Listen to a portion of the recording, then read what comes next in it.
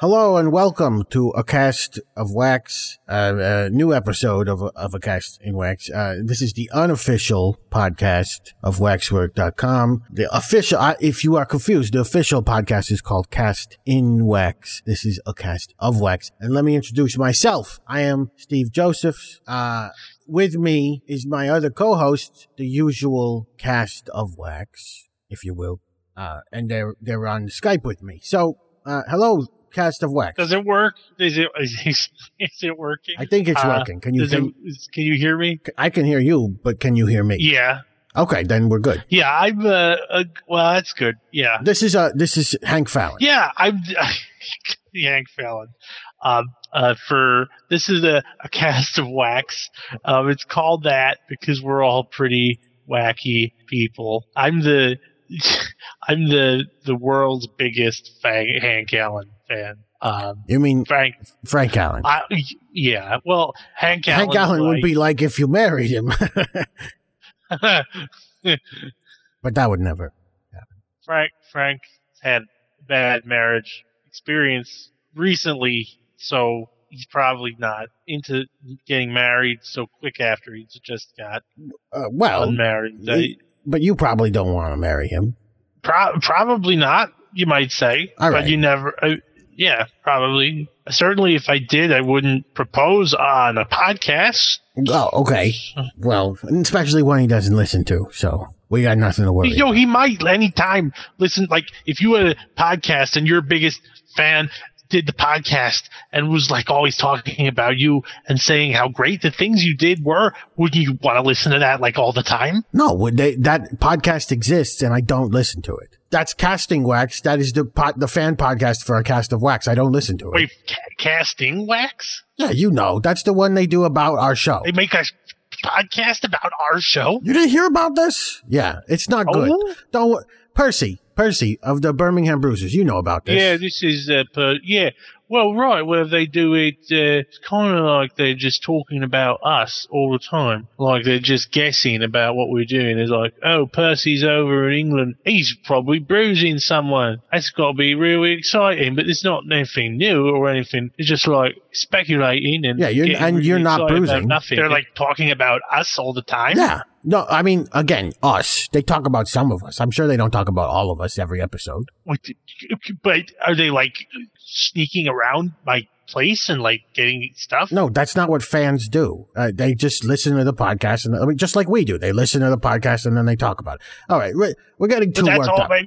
We're getting too worked up. We're getting too worked up. Percy, we introduced you briefly. Say hello. Yeah, this is Percy from most recently from the Birmingham Bruisers. Yeah, I'm in Lancashire now. Just completed move a while back. So doing some freelance bruising, independent bruising, professional in Lancashire. If anybody in Lancashire is interested in some bruising, let me know. If they're cruising for a bruising. If they're cruising for a bruising, I'm going to use that as a slogan. Yeah, I'm founded the Lancashire Bruisers. It's a preliminary. It's in its founding stages right now. You found it? I'm founding it, yeah. So it was already there beforehand? No, it's just got founded right now. I'm a little confounded by this, which is the opposite of founded, I guess. Well, that would be unfounded. Would be opposite of founded. No, I think my concerns are very founded. I'm trying to figure out what your relationship is to these bruisers. Well, I'm founding it. I just thought, like, there's no bruisers, and I'm like, all right, let's make it so there's some bruisers. No, there's some bruisers now. We're starting a club for the bruisers. So you found the bruisers? No, I'm founding I'm in Lancashire, and there's not a bruising community, so to speak. The bruising scene is very, very weak. There's not a bruising club or anything like that. I think I get it. So you founded the Bruisers to find bruisers. I founded it so I find it, yeah. All right. That way you could make it, and then when you go away, you come back, there it is. You found it. Yeah, well, I'm a rolling stone wherever I gather no moss, and I figure if I come back, then there's bruising all over. There's going to be some more bruising. But again, if you're interested in doing some bruising, that's the place to go. Bruising can be a very rewarding hobby. All right. So, yes. So Hank, that's the kind of thing they're gonna be on Casting Wax going, oh my God, he's doing a bruising. He's cruising for bruising, founding bruises on people's bodies. And they're gonna be talking about that, but that's not what we're here to talk about. We're here. They're like big fans of this? Of bruising? Yeah, the people that are fans from Casting Wax? I don't think they're specifically just fans of bruising. I think they're fans of Percy's bruising. But that doesn't matter. We're really good at bruising. Yeah,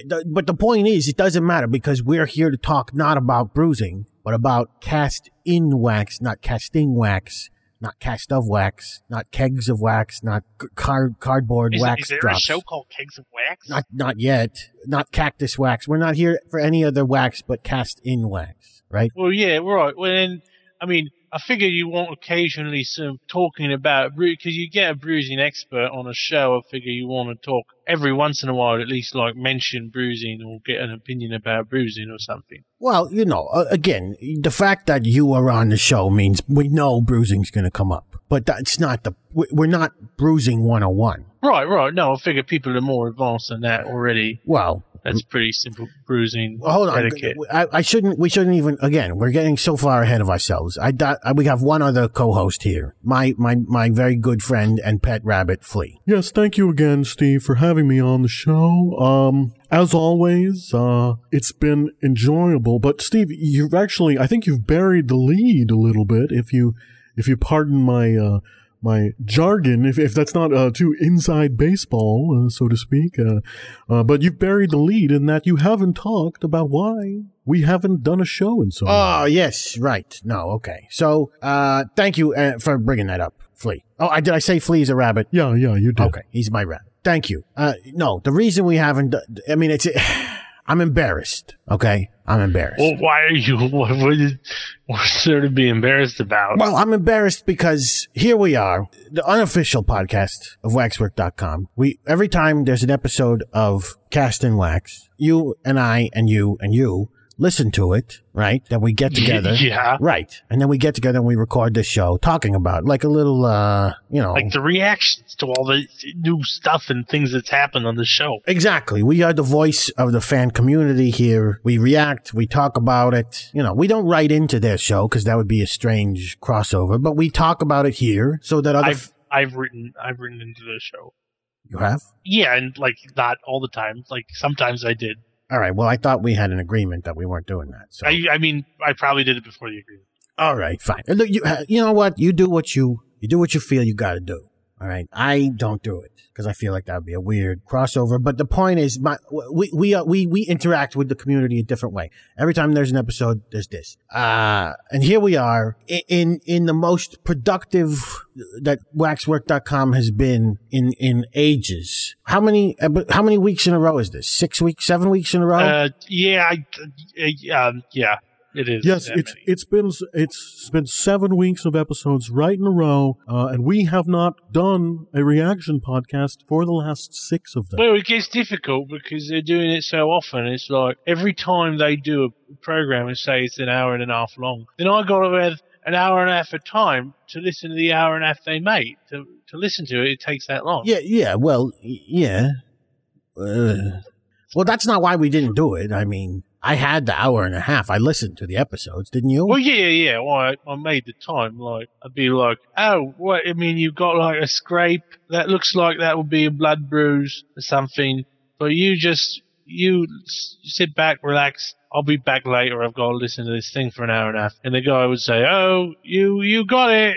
See you later. Usually he's gone by the time I'm back there. But I listen to the thing. I listen to the program, and it's really good. It's a good program. No, but that's not why we haven't been doing it. It's because I don't know, not a lot of people know, but this isn't my first job. This is my second job doing this podcast. You would get money from this podcast? Well, we sell the merchandise. Well, yeah.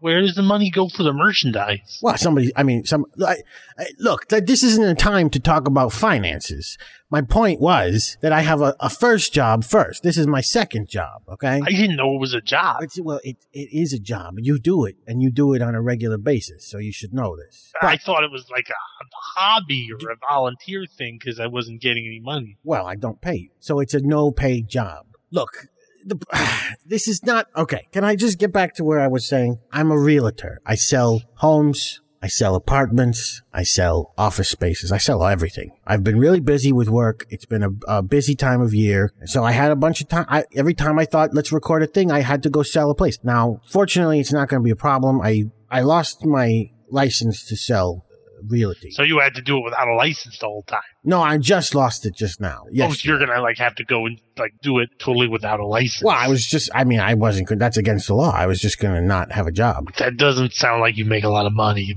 that way. Well, no, that's why I'm thankful to fall back on my second job, which is this. It does make enough money. Wait a minute. Wait, yep. I don't make any money from this. How would you make money from the merchandise? I don't make any money from the merchandise. Correct. So how would you make your money from the merchandise? I don't know if you really want to use this podcast as a forum to talk about the bad contracts you sign. Wait a minute. You're saying the contracts that we signed were bad? Well, I mean, you tell me, Percy. Are you happy with 15%? I mean, it's been pretty lucrative considering it's really easy work. You just sit down and talk about these things. And to be honest, I'm used to using force as a means of persuasion, and it's been refreshing how civilized and peaceful we've been able to keep all the contract negotiations and everything. So I've been pretty happy with it, yeah. Right. So that's what I'm saying. Your contract is good. My contract is good. Flea's contract is good. So wait, you're just saying only my contract is bad? I didn't say it, but but Flea said it. He didn't say yours specific. Look, Flea's got a good deal. Flea gets 50% of the money goes to him. Wait, why? I don't get any of the money though. Right, that's why he gets 50% because it goes to keeping up his cage, buying him rabbit food and or human food that a rabbit can eat, things like that. I live in a place and I eat food, and that costs somebody money. But who does it cost money? You want to pass the charge on to the listener? That doesn't matter. I do as much work as you do on this. I talk on as many shows as you do. I don't know about that. I think I do a little bit more. What you do on the podcast.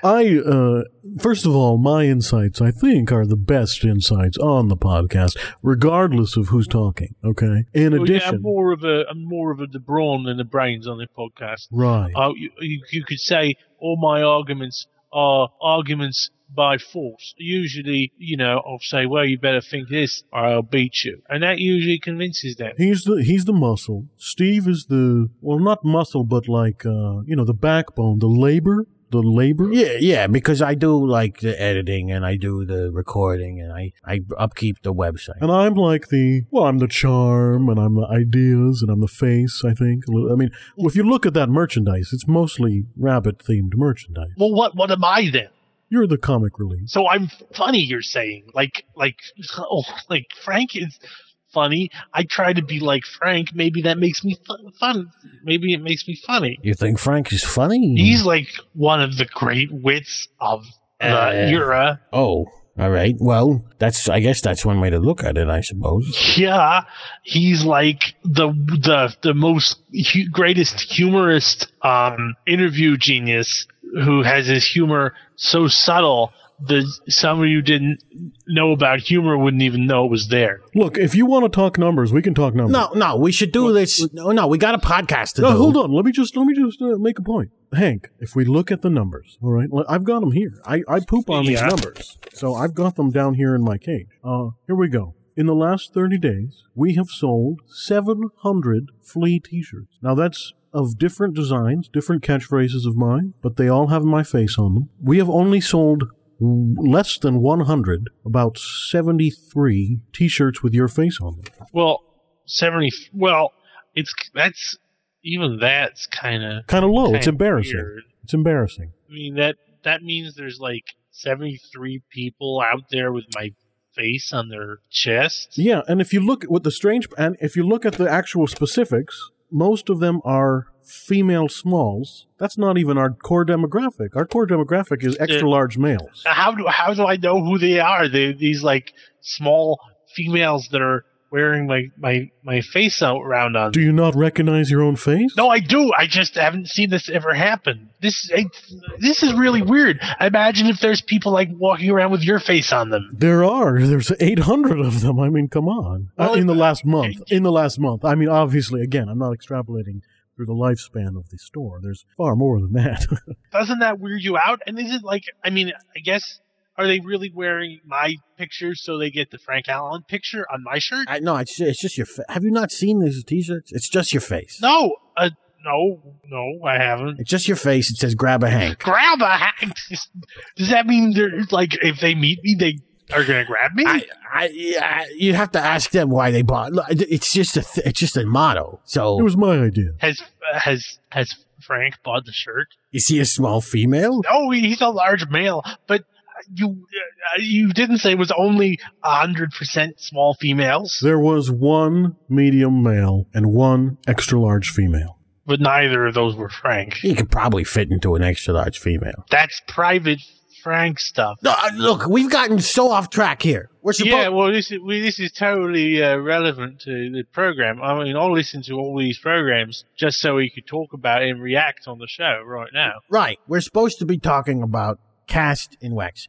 There's been 6 episodes, friends, since last time we had an episode of our show. 6 episodes. We got to cruise through these things. Usually we go really in depth. We got to do the brief versions, okay? So let's go back. Obviously, you can, if you look at our last episode of our show, you could see what we thought of episode 157, which was called Point by Point. We talked about that. We covered it in depth. But we have not talked about 158, 159, 160, 161, 162, 163. We got a lot to talk about. Okay, so let's go to what was the first one? October 28th, episode 158. What was that episode called? That episode that was called "What a Load of Bleep." Right. Yes, what a load of bleep. That was in reference to that. Well, that was obviously from one of the host segments. Well, yeah, they were like talking about something somebody else said, and they were saying it was a load of bleep. Actually, if I remember correctly, I think all 4 of the hosts said that at some point about something the other hosts were saying. Well, they often disagree with each other. They're like, one person thinks one thing, and the other one's saying, "No, you're wrong about that," and then they argue a lot. I could just solve that by beating each other up. Well, that's one way to do it. So, but okay, I could do one of those super cuts. I mean, it's not that super; it's 4. For what? Super cuts. That's when they say I'm going to play every time that something happens. So for this, it would be every time that one of them said "What a load of bleep." Oh, I thought that was like the haircut change. Oh, super cuts. Yeah, that's a different super cuts. They didn't sponsor the show. I don't recommend you go to them. I always have great haircuts from them. They didn't sponsor the show. They suck. They're terrible. What's so terrible? Like, I think my haircuts look great from Supercuts. Well, 70 people agree with you, but 70 out of wait. Oh, you talking about the 70 people that bought my face? Yeah, yes, but okay. Look, help me refresh my memory. What are the parts where they said "What a load of beep"? Frank was talking about something that Jordan said. What was he talking about? Oh yeah. Well, that was when Jordan said that he was not going to be playing that thing that Frank did, which was a load of beep. And then what was Scape upset about? I forget. I mean, I can't. It's been weeks since I listened to this. I don't know. I listened to it weeks ago too. Percy, do you remember? Well, I'll listen to this when it came out. Mainly the thing was Frank Allen came in and he'd just been like, it sounded like he had an horrible day at work at a supermarket. And he was saying that his boss had got on him because he wasn't bagging quick enough. And he started bagging really fast. And he cut himself on the bagging equipment. And he was bleeding all over. And Jordan told him he had to go and like clean up the cut or put a Band-Aid on it or something because he was getting blood all over his apartment. Right. Yeah. Okay. All right, let me grab those clips. Again, he just told me to go faster and faster, so I'm going as fast as I can. I'm throwing in the fruit. I'm throwing in the frozen things. Not in that order. Obviously, you do the frozen things in their separate bags, and then but no, it doesn't matter. The point is, I'm going really fast, so I know what I'm doing, so I know I'm doing it. I'm going really fast, and then I cut my finger, and it's literally spraying 50 yards away out of my veins. What a load of shit. No, it's not. I'm serious. When I say literally, I don't mean literally. But you have to. I interviewed those paramedics. They were taking me to the hospital, but I managed somehow to click on the recorder. You have to play this. I'm not gonna play it. We promised Scape that we would play his brand new show. I'm not gonna play your clip. Oh, what a load of shit. Yes, I chose this podcast to be the unveiling of my new paper entitled The Meacham Effect. What a load of shit. It begins thusly. Part 1. So I was going through the bathroom, and there it was, right in the middle of the floor. What a load of shit. Yeah, Scape's show was great, actually. That was probably the best part of the episode, was Scape's international travels. And it's like, escaping from America or something like that. And I really liked the first episode going to Kazakhstan. I thought that was a great out-of-the-way destination for Scape. And I was really not expecting him to do a travel show. Yeah, no, it's very unusual for a animal such as, the kind of that Scape is, and also that I myself am, to experience the world in such a mature and inquisitive way. I feel like the recommendations he did for dining sounded impeccable. Well, they were just like all the recommendations were just like kill rodents and eat them and birds and things, though. Well, I know, but I like to dream that someday I can do that. I mean, I mostly eat carrots, but I dream. Well, I think like murdering stuff is exciting. That was part of the good part of it. And there's like lots of murderers you could emulate. He's murdering cats and he's not murdering cats. He's murdering like rats and things like that. It's an exciting way to get food. It's like more exciting than just like in a restaurant, just like threatening them till they give you a meal. Is that how you usually get food? You just threaten people to make you food? Oh, yeah. Well, how do you get food? I pay for it. Well, I mean, when I had a job. Yeah, well, this would be great for when you don't have a job, and it's cheaper. Well, I still have a job. I have this job. Yeah. But this way you save some money, you can use it for something else. Like if you have to write away for something, and it's like harder to threaten people when you're writing away, because you have to write a letter. It's like, well, if you don't send me this mail order thing, I'll beat you up. You believe it, and then they just write you back, and they're like, "That's dumb. You're in a letter. You can't beat me up." And you have to write back and say, "Yeah, well, that's right, but you better send it. Watch out, or else." And they stop believing you. All right. I guess. Anyway, look, we talked about Scape's new show. That was pretty exciting. Rory did his paper. We just heard a clip from it. That was kind of good, right? I didn't follow it. What was going on? I wasn't listening to the Rory part. I was more concerned for Frank. I mean, it was really scary that he might have been bleeding and stuff like that. Oh, yeah, he was bleeding. I think he had already passed out by that point. Yeah, I mean, the whole segment in the hospital, it was the most dramatic the show has ever been. I think I have a clip of that with the doctor. What was the doctor's name? Oh, Dr. McGillicuddy. Right. Let's bring up Dr. McGillicuddy talking to Frank, breaking him the news. Frank, I gotta tell you, no easy way to put this. Let me guess. Clear bill of health. No. Because I feel great. Yeah, I know you do, Frank. But well, hold on. How much do I have to give you for a clean bill of health? A fake clean bill of health is what you want. No, I want you to make it true with your doctoring. Frank, there's nothing a doctor can do about this. About what? I was so worried when that happened. Well, yeah, it's a pretty worrying thing when a doctor has something bad to tell you. Thankfully, well, we all know what happened. Well, yeah, I mean, it's sort of embarrassing for Frank. I wonder why that's probably why he wanted to stop the clip right there. I mean, if I was him, I wouldn't want that on the podcast at all. That's true. Yeah, I don't think we should talk about it. All right. I was just saying, if I had chronic bad smell, I would want it to. I mean, if you're on a podcast, you can't necessarily tell what that is on the podcast. And that's the way. Keep that a secret. Right. That's the way, and that's the way the doctor said it. But he was telling him never to go out in public and never to have a job or anything like that. He was like, I mean, that's not realistic. He was being cruel to him. That's true. That's true. Oh, but guys, can we get back to the interesting part of the podcast? You might not have followed it, and you might not have been listening because Frank had passed out, but I listened to Rory's entire scientific paper. Let me tell you, as far as I'm concerned, he can call that thing peer-reviewed because it checked out to me. Wait, are you a scientist? Well, I mean, I may not have an actual PhD, but I think that I'm a scientist. Is that how being a scientist works?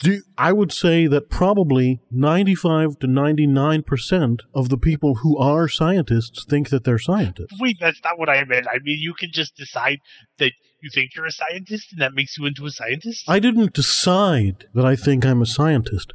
I just think it. No, but just thinking you're a scientist doesn't make you into a scientist. Like, if you just think you're a scientist, you might not really be one. All right, well, let's just agree to disagree because we have 5 more episodes to talk about here. But then it like sounds like you won if you just agree to disagree. Well, I think that I do agree that you disagree with me. Because I'm right when I disagree with you. Disagree? Okay. So anyway, that all happened with Frank Allen and the doctor and the paper getting read. Are we forgetting anything else about this episode before we move on? Well, there was the end of Nathan Van Etten was over in the end of that, yeah. How can we forget that? Well, because Frank wasn't in it. He's your friend. Nathan's your friend. Have some respect. Yeah, well, I mean, so also, we weren't that great friends, really. Let's play the episode, please. Let's cut the clip. Okay, we'll play the clip from the episode. Let's do it. Lessons from the Life of Nathan Van Etten by Charles Berman, Pete Bowers, and Mickey Weichner.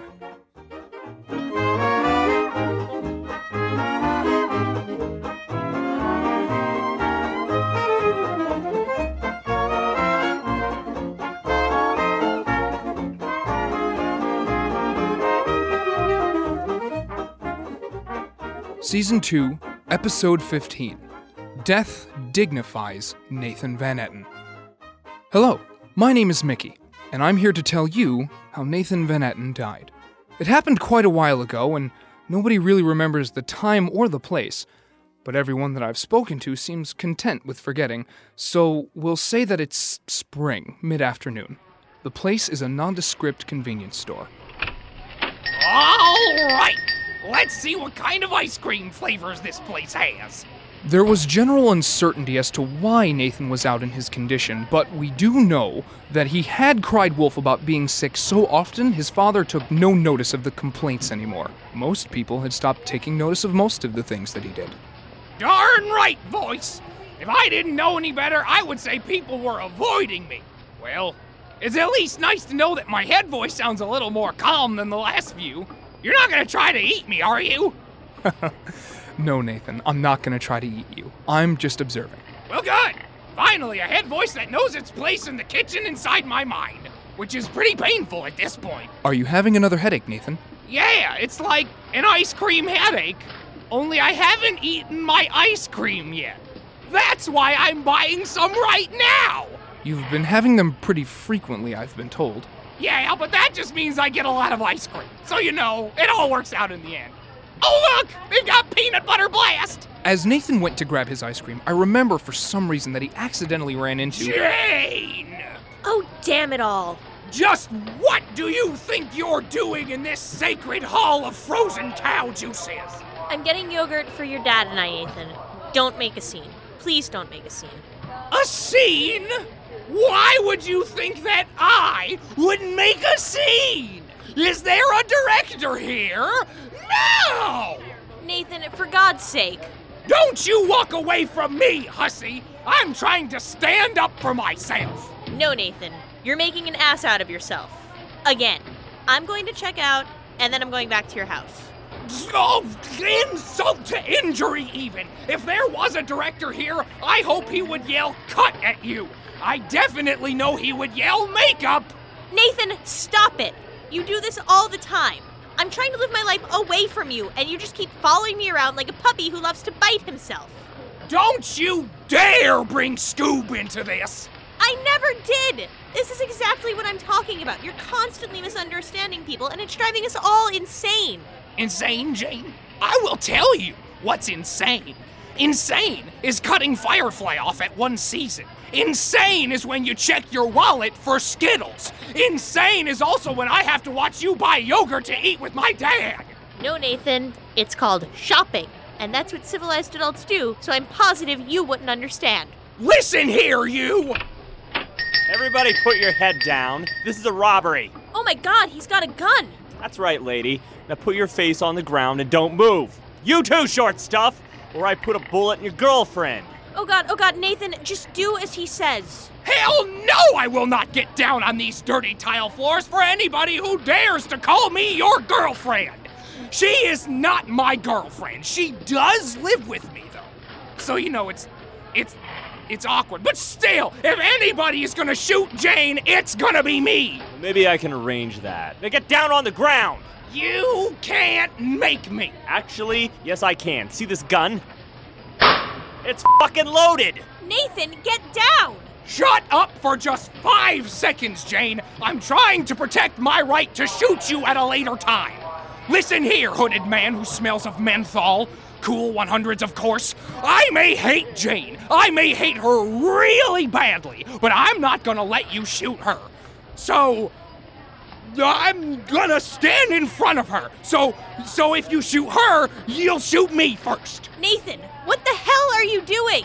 I'm not really sure, Jane, but the director hasn't called cut yet. Not really a problem, buddy. You want a bullet in the fucking head? My head? My head? Oh, God, my head. Oh. Whoa. You okay, dude? I didn't shoot you yet. I think I'm gonna... Jesus Christ. Nathan! Thanks for the hot dog, Stanley. Nathan, what's wrong? Nathan? Nathan! Oh, fuck this shit! I'm out of here! Someone call an ambulance! The ambulance responded within the 4 to 7 minute range estimated for the driving distance. A customer had phoned the authorities about a holdup resulting in a seizure. The male was of unknown age and weak build. He was rushed to the nearest hospital in Thorpsburg, Pennsylvania. The patient's name was Nathan Van Etten. Nathan, are you awake? Voice? Is that you? It's me, Nathan, yes. But I'm not your head voice. My name is Mickey, and I've been waiting to meet you for a long time. Mickey? Like the ow! Take it easy, Nathan. We're almost done here. Where am I? What happened? You're in the hospital, Nathan. You had an aneurysm. A what? Is that like candy? No, Nathan. It's when you burst a blood vessel in your brain, and that causes you to have a seizure. You actually have stage 4 brain cancer, and you have for a long time. That's why you've been hearing so many voices in your head. Oh, that sounds bad. It's pretty bad, yeah. What happens now? Good luck, Nathan. Nathan, you're awake. Wonderful. I have a few guests here to see you. Oh, sure. Come in, everyone. Visiting hours are a few moments longer. Hello, son. Dad, you came to see me. I'm glad. Don't mention it. I'm merely fulfilling a filial obligation. Oh, and Jane. Jane, you came too. Hi, Nathan. Who's that? It's me, Nathan. Psoriasis Todd? It's just Todd, please. Oh, sorry. What's that? I brought you this personal pizza, thought it might make you feel better. Really? Yep, mayonnaise and salmon jerky, just the way you like it. Thank you. Where's everybody else? What? You know, everybody else. The people I had all my adventures with. Nathaniel, there is nobody else. This is it. This is it? There are only 3 people here. Your mother is actually here as well, but she's parking the car. Mom? She's not in India? No. She came back to see you, Nathaniel. But there should be more people here. Oh my God. I think I figured it out. I learned something, but not just for today. I learned that you only have one life, and it's not very long at all. You shouldn't expect to live forever because you only end up taking advantage of other people's kindness. Jane, I get you now. You are going to give me everything. Your life, your heart, your very happiness, and I never let you. Instead, I almost let you bleed to death in your own house because I was fighting to save miniatures for a game I can't remember the rules for. I ruined your life. I'm sorry.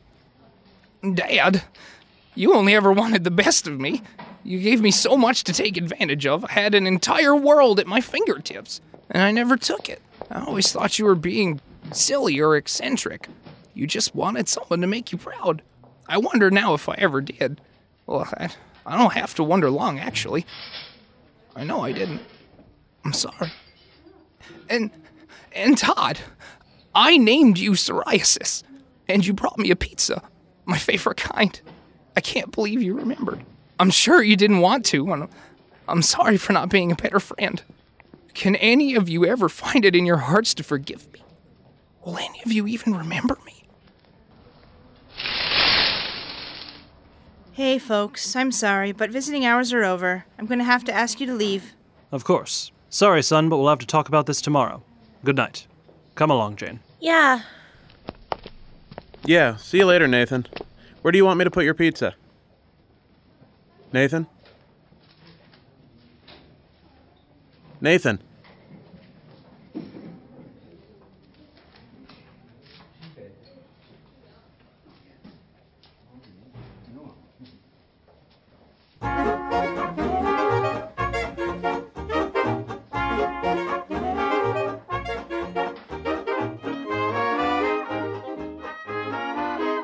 In that lesson from the life of Nathan Van Etten, Mickey was Mickey Wojcina, Nathan Van Etten was Mickey Wojcina, Jane was Aaron Morrissey, the robber was Jacob Thompson, the nurse was Cheska Miller, Nathan's dad was Daniel Schwartz, and Todd was Bailiff Quimby. Well, yeah, see, I wasn't there when he died or anything, so... But he was a friend of yours. He was a member of your other podcast. Well, yeah, he was a member of that.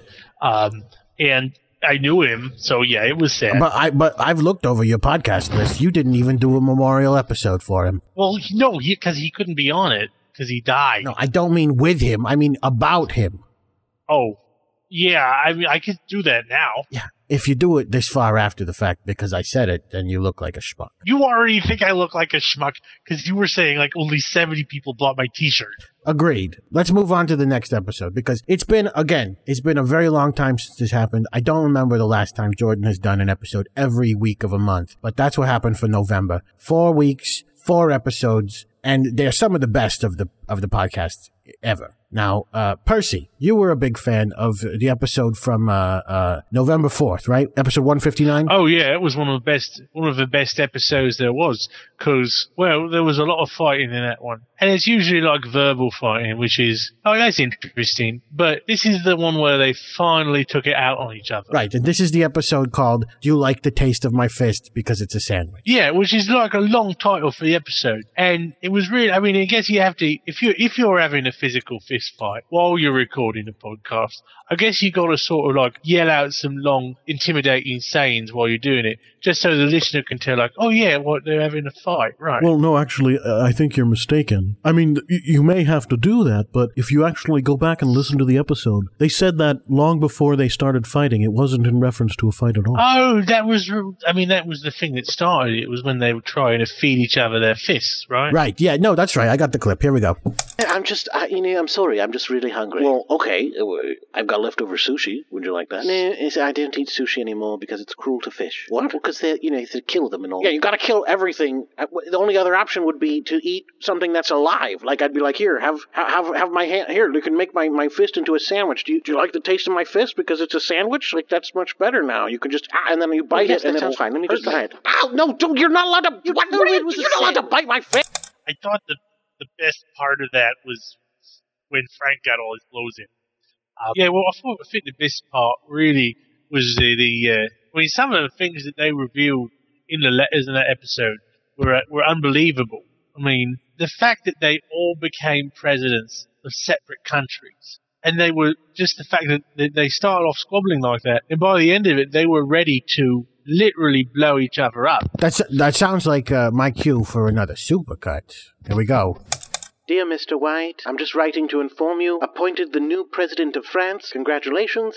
Dear Rory, just wanted to let you know that we've elected you the duly elected ruler of Australia, so if you want to come on down here and take charge. Hey Frank, if you want to be king of Zimbabwe, that's cool. So I've suspected that the new president of the United States of America is going to be Scape White, and this by true decree of all the party elected in me as the leader of the United Offense, Crefence, United States, America, and part of the party of it, declared you to be the president of the United States. All right, guys.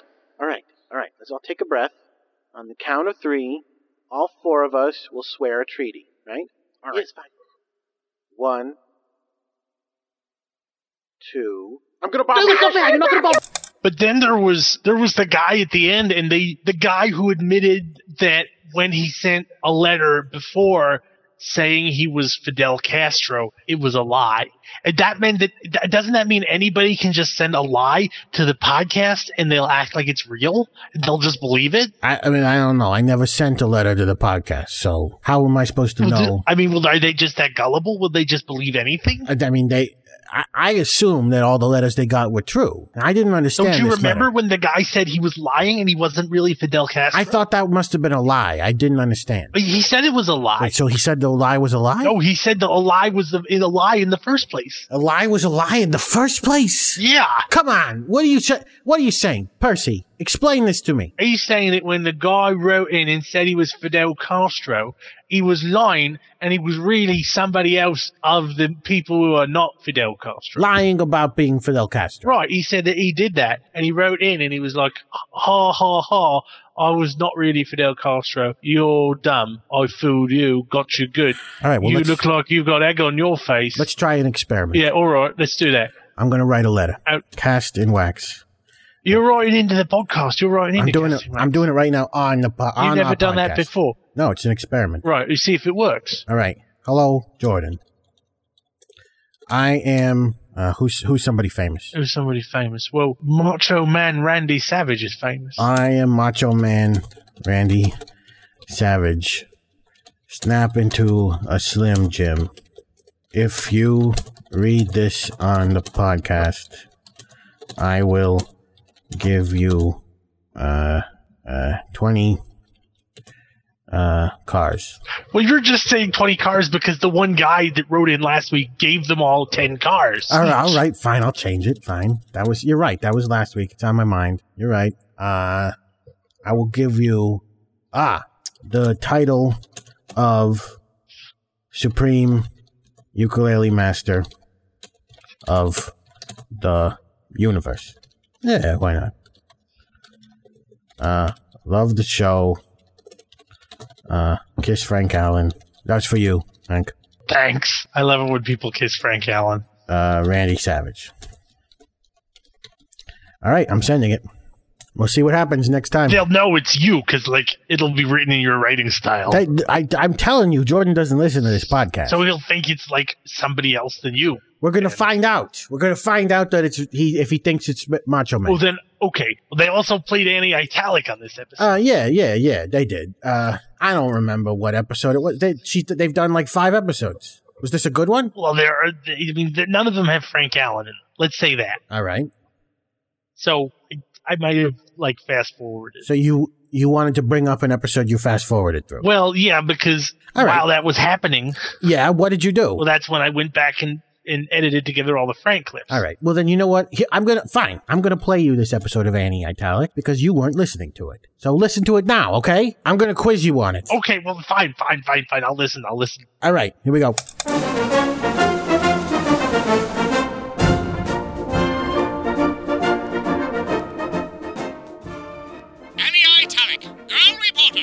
By Charles Berman, Pete Bowers, and Daniel Schwartz.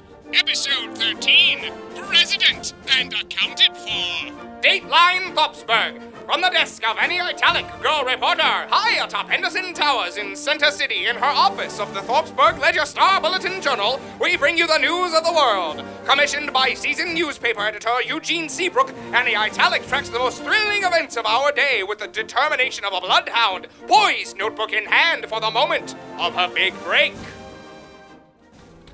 When you're a reporter, you worry a lot about editors. They're always telling you what to write, telling you how to write it, making you write it again because the thing they told you to write about wasn't written the way they told you to write it.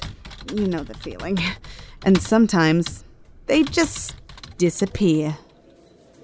Yeah, I haven't seen Eugene Seabrook in a while either. I've gotten so much work done that I've had to give up drinking. What a coincidence. Without Gene, I've had nothing to do but sit at home and drink all day. Sounds like a mystery. Actually, John Impact Man reporter, I know exactly what happened. He's gone missing. The real mystery would be determining the cause of his disappearance. Right you are. What should we do? Maybe he left some kind of a note in his office. Offices are normally where notes are made. Let's go investigate. I guess that makes me Scooby-Doo. Let's go investigate. Well, I guess there's still Shaggy. Even I don't want to be Shaggy. The door to his office was locked. But fortunately, John Impact had a crowbar in his car for crowbarring or whatever. When we got the door open, we were pretty surprised.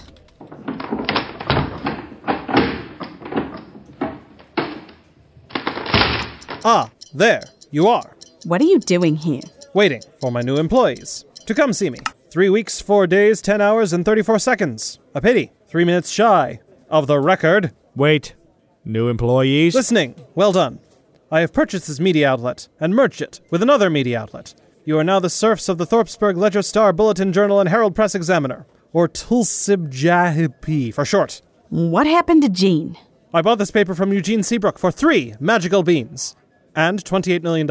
Mystery solved. Eugene Seabrook? I thought Chop Henderson owned the newspaper. So did Eugene. Seabrook, that is. Now he's rich, and I have a newspaper. Surf? Not now, underling. The beach is too far away. And anyway, now is the time for work. Oh, yeah. You were the guy at the restaurant. Well spotted. As a reward for your well spotting, I give you the first assignment. Thanks. You're welcome. To do your job. We've already been working for 3 weeks without any interference. Rest assured, those days are over. Now, go to the old folks' home. What? Why? The internet tells me that print media is dead. You must find a person who is near death, that is, and hire them as a correspondent to bring data back from the source. The afterlife. Precisely. But we already know what happens when we die. Annie and Billy Baskerville found that ghost prostitutes haunt people. Those dead people are still here. You, small child, should go and sell them subscriptions. Consider them subscribed. John, come with me. I bet ghost prostitutes will be much more likely to talk to a handsome man reporter than a plucky younger girl reporter. Plus, you can hold my hand if things get scary. Sure. That leaves you. What do you do? Drink, mostly. I shall call you Drinktopus. Drinktopus, fetch me a Feta Martini. One Timon of Athens, coming up. While Javi mixed something truly criminal, I made my way to the Sweet Release Senior Living Center. How may I help you? I'm Annie Italic from the Ledger Star Bulletin Journal and Herald Press Examiner. I've come to see which of your residents is closest to death. I know it sounds horrible. No, I'm actually trying to think if Miss Clemens is still with us. I remember her family was here last week. Oh, bad luck. She kicked it last night.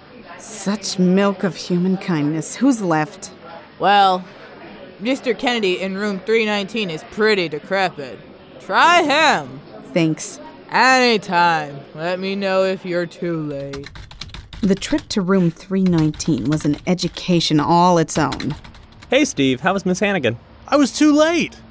Nice, dude. 3rd this week. That free turkey is mine for sure. But I made it there eventually. Come in. Mr. Kennedy, I'm Annie Italic from the Thorpsburg Ledger Star Bulletin Journal. Oh my God, you're President Kennedy! But this is... Confound it, lady. Quiet down. If I were 30 years younger, I'd take you over my knee and ask you politely to quiet down. And then something else might happen. I don't quite remember. But you're... Listen here, miss. I don't know what you're thinking of blurting out my business to. Oh, buttermilk. The catheter slipped. Give me a moment to readjust this. Oh, sure. Take your time. Johnny, come to nursing home. Bring camera. Ah, there we go. Snug as the Chinese quim. Now, who are you again, Missy? Oh, I'm Annie Italic from the Ledger Star Bulletin Journal and Herald Press Examiner. I was supposed to talk to an old person. Yeah, here I am. May I call you Marilyn? It, helps me focus. Okay, fine, whatevs. But Jack, how are you still alive? Ramen whores. Or is it, humming roars? No, that doesn't make any sense. No, I mean, I thought you were dead. Nope. And, could you be a little more breathy when you talk? Okay. How did you survive being shot? Bonus life. Every Kennedy has one. Wait, no, that can't be right. Magic. No, that doesn't work either. So, who was shot in Dallas? JR, put on this wig. No. Who was shot in Dallas, Texas, 1963? That was Ted. I hate that guy. Always drinking my booze. Wait, then who was senator from Massachusetts for so long? My brother Bobby. I hate that guy. Then who was shot in California at the Democratic National Convention? That was Lee Harvey Oswald. I miss him. What? Then who did Jack Ruby shoot? Malcolm Y. Malcolm X. American History X. That was a movie. Then who shot Ed Norton? Nobody shot Ed Norton. Somebody should. I hate that guy. Let's try this again. Who shot Ted Kennedy in Dallas? That was me. What? Why? Who knows? You would. You're right. Let's ask me. Well? Oh, right. Revenge. For what? I forget. After the revenge, it didn't matter. We settled our differences. I mean, he never did it again. So President John So, President John Fitzgerald Kennedy fakes his own death to commit murder and hide from the law? Wow. When did that happen? You're completely senile. And handsome. Now get over here, Marilyn, and give me a smooch. Or is it $1? Something of value. Jackie. No on that one, Mr. President. Oh yeah, I had a wife. Shame on me. Yeah. But listen, Jack. This is the biggest story of the century. A former president living his twilight years in Thorpsburg, undetected for decades. But to reveal my secret would implicate me in the vast web of conspiracies and intrigue. I'd be disgraced and ridiculed on the Saturday Night Live. Nobody watches SNL anymore, Mr. President. I can understand why. Whatever happened to Gilda Radner? She died. Heh. Sucker. I'm sorry, Mr. President. Even you can't keep this secret forever. Well, I might be persuaded to give you a career-making story, but would you put on this dress for me? And these pearls? You know what? Worth it.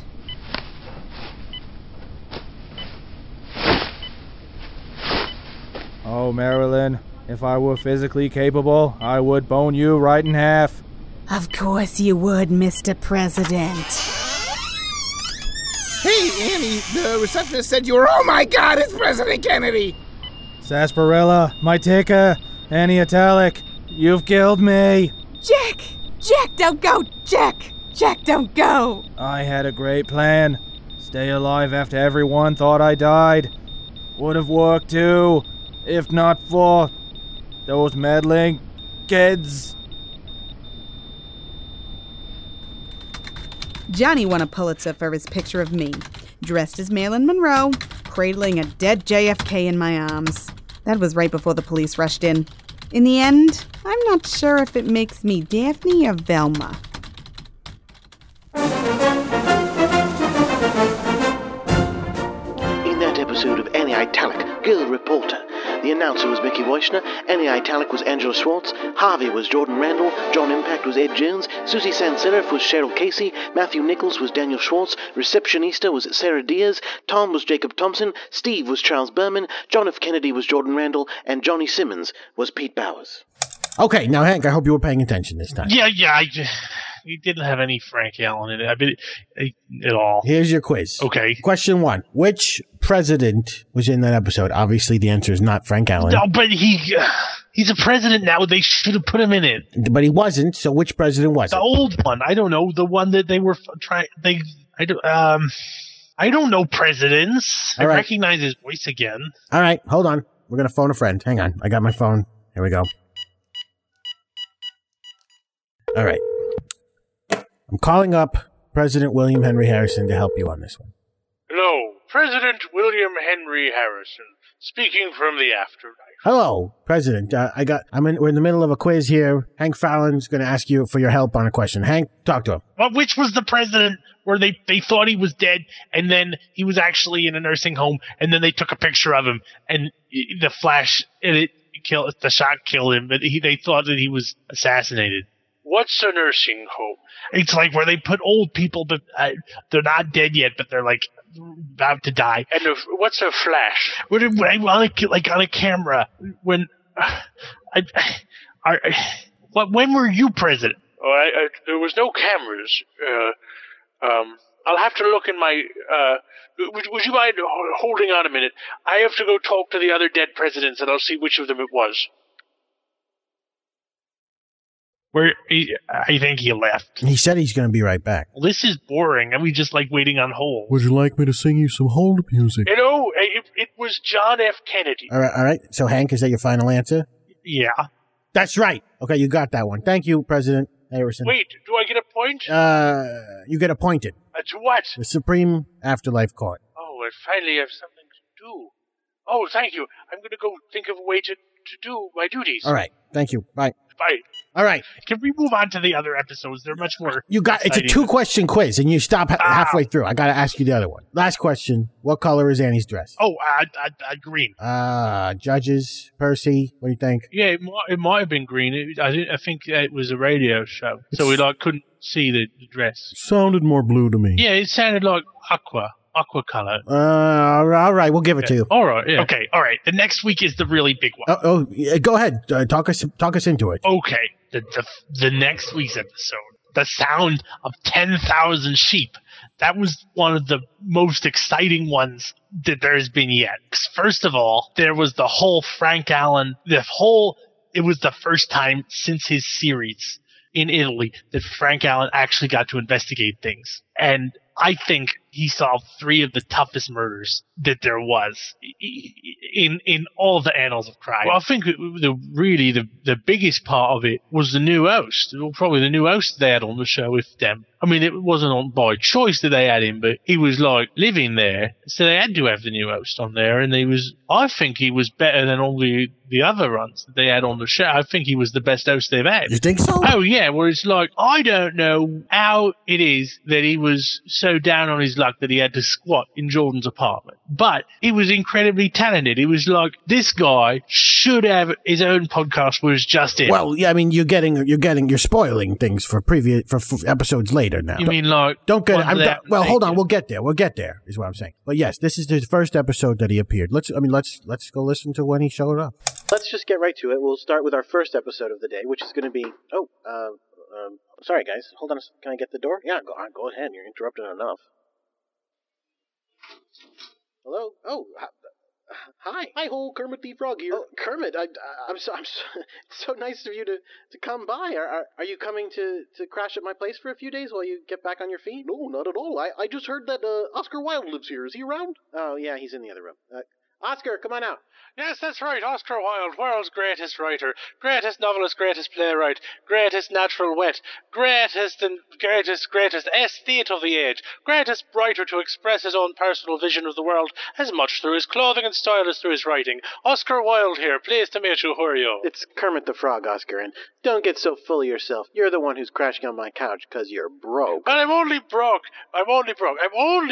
because I come from the past, a time when money worked very differently, a time when you could be a rich estate and not have to work, and money would just flow to you. Now, this is a world where they seem to want you to produce things regularly. It's intolerable. And who's Kermit the Frog? Hello, Oscar. You've been served. Served? I've been served what? Those are divorce papers. Your wife is leaving you.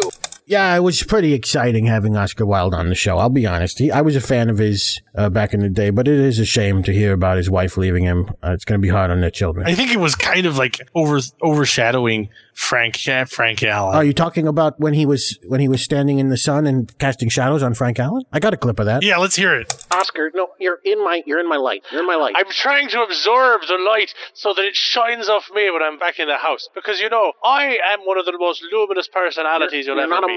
You're not a moon. This is I need my light. I'm afraid that I need the greater tan. Because, I've noticed that people in this time value a tan as a part of an appearance. So that's why I've got to stand right here in the sun, right in front of you. Yeah, that's clever. Look, Frank, look on your belly. He made a little dog. You didn't know? Well, I'm an artist, you see. I'm one of the creative types. I'm a great artist, great writer. Oscar Wilde. You might have read some of my books. Aww. And also, I'm good at art in terms of shadow puppets. I like to do all sorts of creative things, like make shadow puppets on stupid people's bodies with my hands in front of the sun. It's really entertaining. You should try it on yourself. It'll be a great way to occupy your mind. Nah, that's the thing about Oscar is he talks way too much. He just goes on. Yeah, that's right. I mean, it's sort of thing where he's better off if it's just him talking instead of trying to share the program with other people. No, I'm not saying it's better if it's just him. I'm saying I don't want him to talk so much, and my actual people I care about are not getting to talk. So right, if you wrote a letter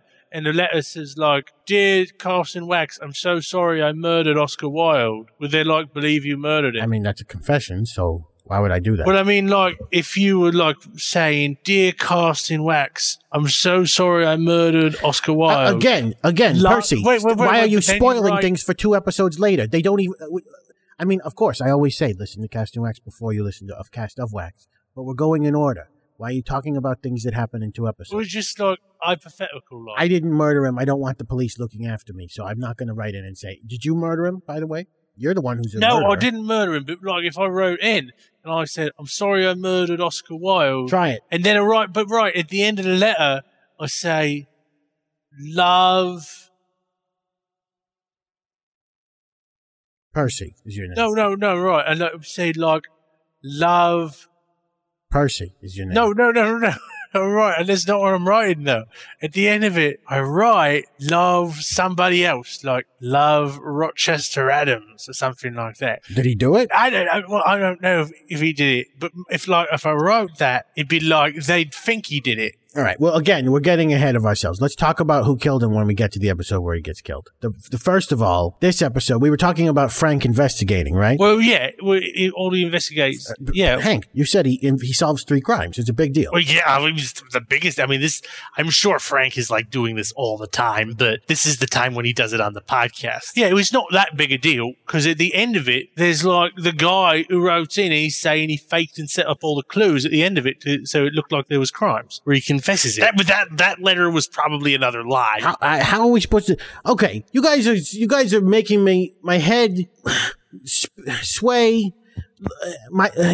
How are we supposed to tell truth from lies if there's lies and truth? There should just be one or the other. You mean like if there was no such thing as truth and it could be just lies? That's less effective, but at least we'd know where we stand. Right, we'd stand like for lies. Yeah. Now, when we're saying that, oh, maybe it's true, maybe it's not. Can't we just say all things are true? Well, right, but what if all things are true, then it's like, okay, Washington is the capital of the United States. All right, true. And New York is the capital of the United States.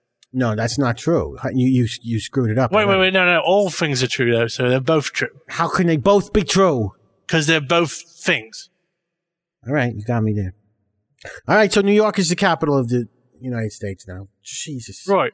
So, also, London is the capital of the United States. Wow, Jesus. London's not even in the United States. But it's the capital. Oh, this is getting rich. All right, fine. Can we just let this go and go back to the part where he solves the crimes? I've got the clip of the 3 parts where he solves the crimes. You want to hear it? Yeah. Let's hear that.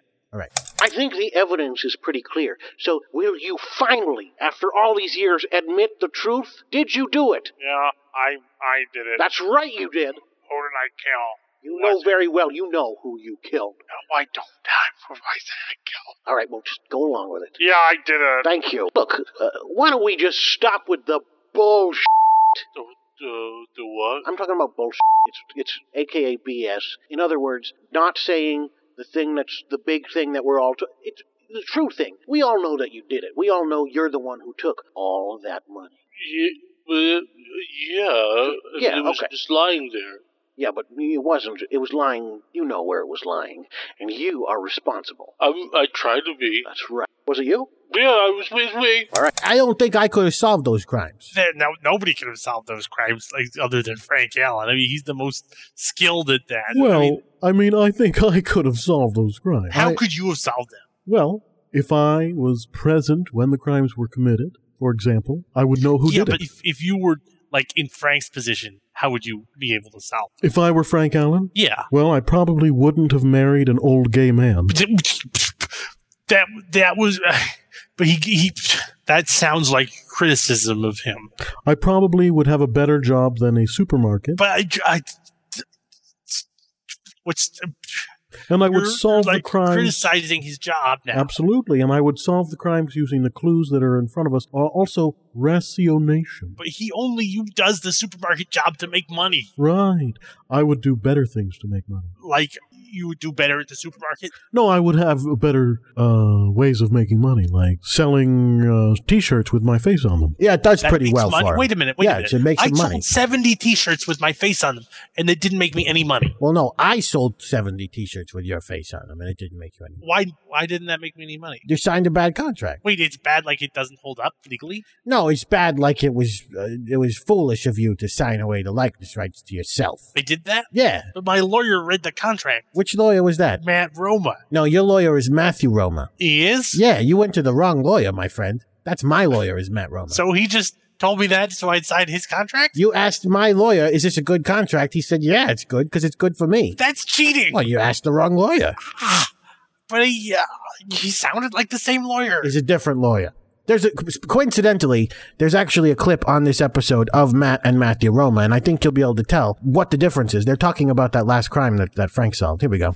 Well, yeah, that was totally a crime. No, it sounded like a crime, but we don't know it was a crime. No, it was a crime because Frank Allen paid him off to do it so he could solve the crime. Well, then that's a crime. Oh, yeah, that's totally a crime. That's inciting a crime. But that's not the crime that Frank solved. No, he didn't solve that one. He pretended to solve the one that he set up that he caused to happen so that he could look like he solved it. So he didn't solve a crime on the show. No, he committed a crime so it could seem like he solved a crime. That makes sense. Thank you very much, gentlemen. Frank, do you have anything to say for yourself? Well, I think, in a way, I solved that crime, too, because I did that crime, and I know who did it. So wait.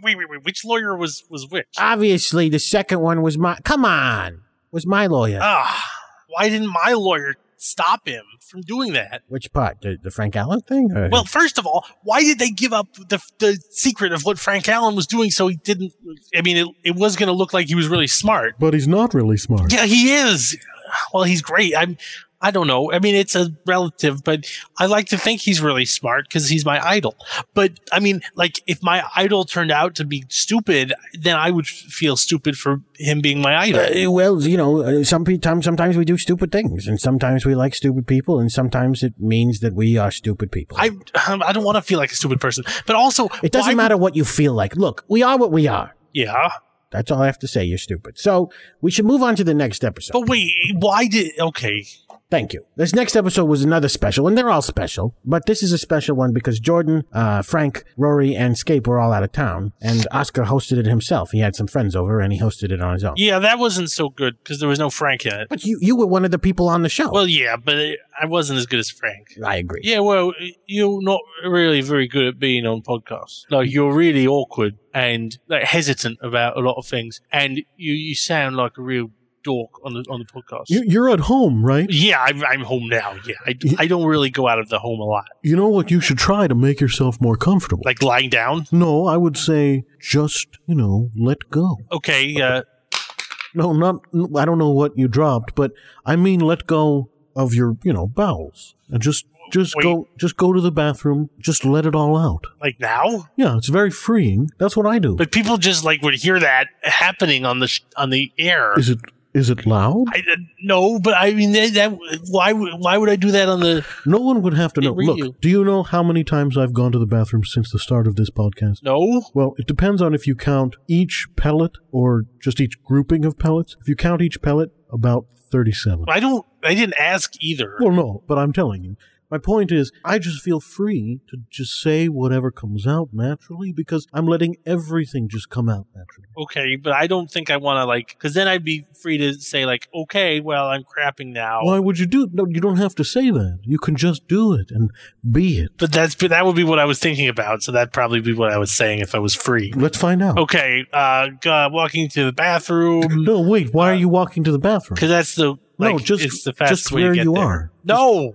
In your chair. No, I'm not going to do it. Are you standing or are you sitting? I'm sitting. I'm not going to do it. All right. Yeah, that would be disgusting. I think it helped you a lot. No, I'm not going to do it either. Make Steve do it. Guys, I don't appreciate being made fun of. I'm not making fun of you. I'm just saying. I've got a colostomy bag. No, how was I supposed to know that? I'm in Shropshire right now. We've talked about it, haven't we? Well, no, I don't like talking about colostomy bags. It's like halfway full already, so... I don't even know what a colostomy bag is. I don't want to talk about he said colostomy.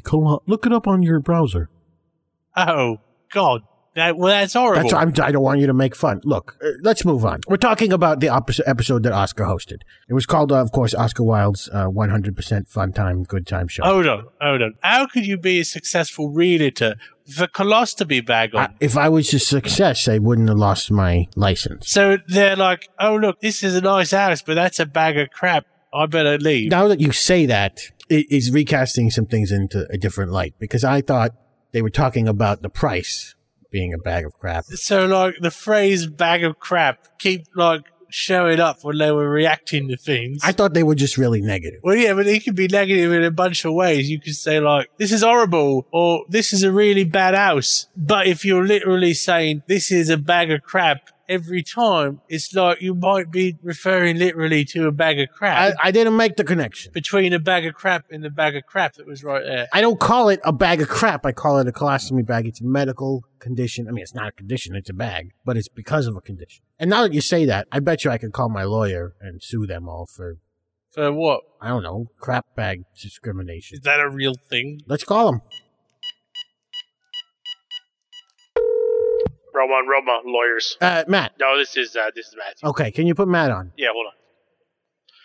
Yep, this is Matt. Matt, all right. I just figured out that when I was trying to sell people houses, I was telling people about what the houses are like, and then I literally would have a bag of crap strapped to me because it's a colostomy bag. Yeah, I noticed that. Yeah, so they would say, what a load of crap. What a bag of crap. And then they wouldn't buy the house. It's discrimination, right? I could sue them. For what? For discrimination. Against what? Well, me. For what? Having a bag of crap. Oh, well, yeah. Maybe you should, can you also sue them for discriminating against you for having a bad house? Well, if they are discriminating against that, but I don't have a bad house. I have a good house. Yeah, we can try it. All right, let's do it. All right. Thanks. Percy, did you have any favorite clips of Oscar Wilde or what? Well, it's hard to pick a favorite clip because he was rambling a lot, really, and everything just sort of connected in it. The part where he was talking to Mao Zedong about the difference between mimes and clowns. Oh, wow. You see, he was going on so long, I forgot about that. That was a good part, though. I didn't remember that either because it wasn't Frank Allen. Oh, well, let's listen to that part. So, Chairman Mao, thank you very much for coming on the program. Now, the best thing about the Chinese Revolution, as far as I'm concerned, the best thing about the Chinese Revolution is that it really wiped out all the pseudo-intellectuals into China. And the 100 Flowers movement, when it came in, of course, it brought all these intellectuals to the floor, took everything they had to do came out of there, and then just sort of wiped them out and wiped the slate clean to bring in some new people in China. And, of course, there's a great tradition of Chinese opera where the people are moving very precisely in Chinese opera. And that's one of the older artistic traditions in China. Now, Chairman Mao, would you say in the Chinese opera that there is a sort of a mimesque quality or a mimetic quality to that? And would you say that is distinct from the quality of a clown, which you might find more in the Western circus culture? What would you say to that? Yes. Oh, very good. So, Chairman Mao, would you say, in sort of in creating the Chinese Revolution, that it was really more for an aesthetic purpose, and for bringing to the fore such things as this, than it was for any sort of political reason? Oh, it was for communist reason. Communist reason. Well, that's a great revelation. That's communist reason that Chairman Mao has brought to the fore in the Chinese Revolution. Who would have thought? And this is news coming forward on the podcast, the Super Oscar Wilde Happy Fun Time, greatest podcast in the world, has brought forward the Communist Revolution was brought forward by Chairman Mao for communist reasons. And when you were writing the Little Red Book, Chairman Mao, when you were writing that, where did you get the idea for the plot? No, it was all right. It was an all right clip. Yeah, I guess it was all right. Yeah, I mean, it was. I didn't really know what to think of that at all, really. I mean, I don't want to say. See, I think I would have said it was a bag of crap, but now I don't want to say that. Yeah, because you're going to make fun of me now for the rest of the time? No, that's why I'm not going to say it. All right, good. But it's what I would have said about it because it's bad. Like, when people say something's a bag of crap, they're usually saying it's bad. Yeah, I know. Thanks. Well, actually, I have a favorite part of the episode, too. Oh, what was that? I liked the part where Billy the Kid came in with a posse made up of Jack the Ripper and Stephen Colbert, tied up Oscar Wilde, gagged him, and threatened his life. Oh, yeah, that was pretty good. I got a clip. Oh, there's somebody at the door. Of course, this is not set up at all. Not set up at all. And of course, in saying that, it sounds sort of like it's set up. But it's not set up, actually. It's just someone at the door in Jordan's house. I think I'll open that. Hello? Hi, my name is Billy. I have a posse. A posse, I see. Oh, who are all these people behind you? You look like a very innocent child. I certainly have nothing dangerous to expect from you. Perhaps you'll even be an entertaining interview. Children are known for being entertaining interviews because they're much more innocent than adults. Of course, I'm a very guilty adult, but I have nothing to feel guilty about. Oh, let's see, who's behind you? Who are all those people? I'm Jack the Ripper. You know, I'm a gentleman who kills people. I am a murderer and stuff like that. Oh, that sounds horrible. Oh, no, wait a minute. Why are you coming in here? Well, I'm here to back up my good friend William, the young lad. He said he wanted you to shut up. Yeah, you're really irritating. Wait a minute. Wait, he said shut up. Look at this knife. How many people just yelled? I had my eyes closed. How many people just yelled? Oh, just me. All right, now shut up. Wait. No, I said shut up. This is Stephen Colbert. Hi, Stephen Colbert. Hi, Stephen Colbert. I said shut up. Sorry. No, Do you want me to take your life? I'm officially threatening your life right now. Now, Billy, tell him what you want to say. Yeah, I've been listening to the podcast, and you really should be much less long-winded, terser, and can get to the point faster. And I don't know why you think you're such a great writer. I mean, I haven't read anything you wrote, but it must be kind of crappy if you're like this all the time. I really wish you would just bring back the other hosts. They were my favorite podcast. Now, you see you've made Billy cry. Now listen, Oscar Wilde, you had better bring back the other hosts, or we will kill you. I'll use this knife to slit your throat, just like this. Like I just did to Billy. And like I just did to Stephen. And like I just do to myself. Oh, well, that solves that then. Back to going on for a long time about nothing. Ah, yes, I love rambling on the air. What should I talk about now? Yeah, it's not that many episodes that end with 3 people getting murdered. Wait a minute, I'm a bit confused by one of the things there. Who was this Jack the Ripper? Was he like a sort of a copy of Jack the Stripper, like a joke on Jack the Stripper? Yeah, that's why he was like, I'm ripping. Right, so, but he wasn't like saying that at all. He was just like, he was doing like a really bad impression of Jack the Stripper. That's a pretty bad impression if he didn't even say, I'm ripping. Yeah, I didn't even hear him say that once. Are you sure? Not even one? Let me rewind the clip. I'll play it again. Oh, I wonder who was at the door here. It's been knocking at Jordan's door. Probably somebody wanted to talk to Jordan. I guess not Jordan, but I might as well open the door as well. It's just they must be much happier to talk to Oscar Wilde. Open the door. Say hello. Hi, it's me, Billy. Oh, talking to Billy. Hello, Billy, how are you? Who are you? What have you got here? It looks like a small child. Looks all those people behind him, wondering about the other people.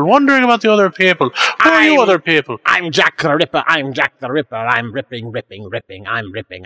Oh, and who's that other person? Unbutton. I'm taking off my clothes. Wait a minute. Check it out. I'm naked. Look at my wiener. Well, that's perfectly obscene. Oh, Jack, come on in. Well, that's fantastic. This is like one of those porns. Well, all right. Except the small child makes it a bit illicit. Don't worry. I'll kill the child.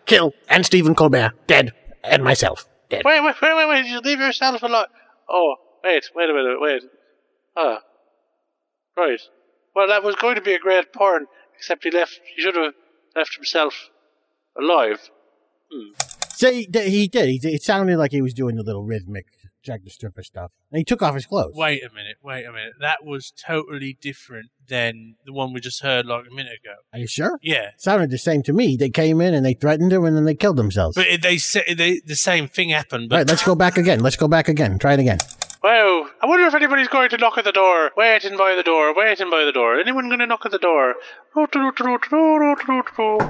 Oh, of course, there was a knock. I better make a door sound while I open it. Oh, look, small child. Hello, small child. Hi, it's me, Frank Allen. Frank Allen? Yeah, I'm a small child. No, you're a fully grown man. What are you doing here? Oh, no, I was just pretending to be a small child. Why are you doing that? I'm on my knees, see? So what? It looks like I'm short. I'm like a child. Children are short. No, well, yes, but why are you pretending to be a small child? Let me tell you a story. Once upon a time, there were 3 individuals, Billy the Kid, Jack the Ripper, and Stephen Colbert, and Jack the Ripper killed them all.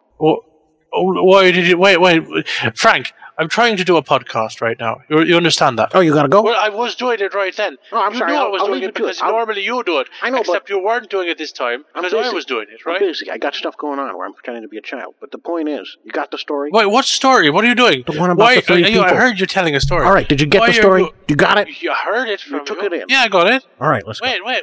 I'm going. Good. See you later. All right, goodbye.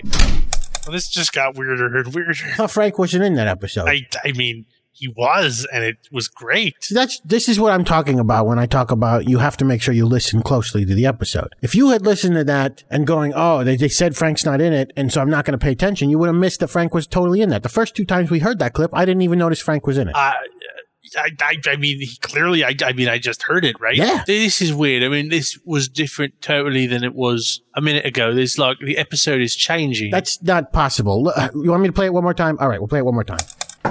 Oh, there's a knock at the door. I wonder who it is. I think I'll open the door. Oh, look, it's an episode of Kentwood.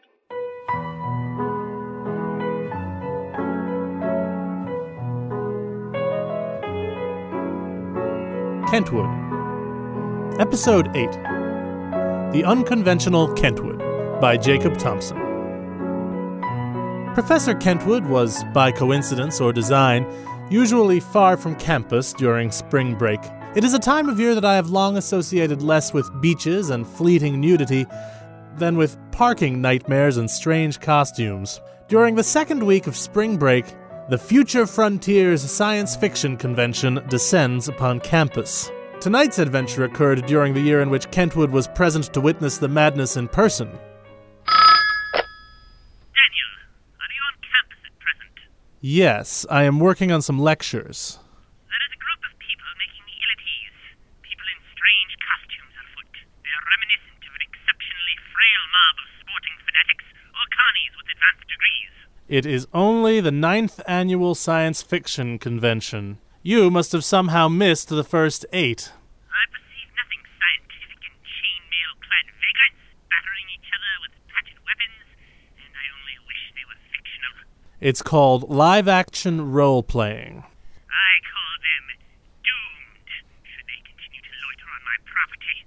You must concede that no one made you put your mansion on campus. You shall move them off my lawn, or I will resort to drastic measures. Their homemade chainmail shan't protect them from my wrath. So, following the good professor's orders, I walked across campus and delivered the message I was given. Stop, stranger!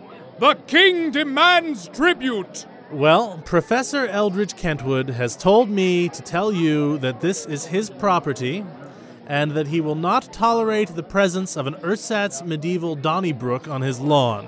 Well then, vassal of Kentwood, prepare to drink the same foul brew that shall befall your chief should he dare show his face. Charge!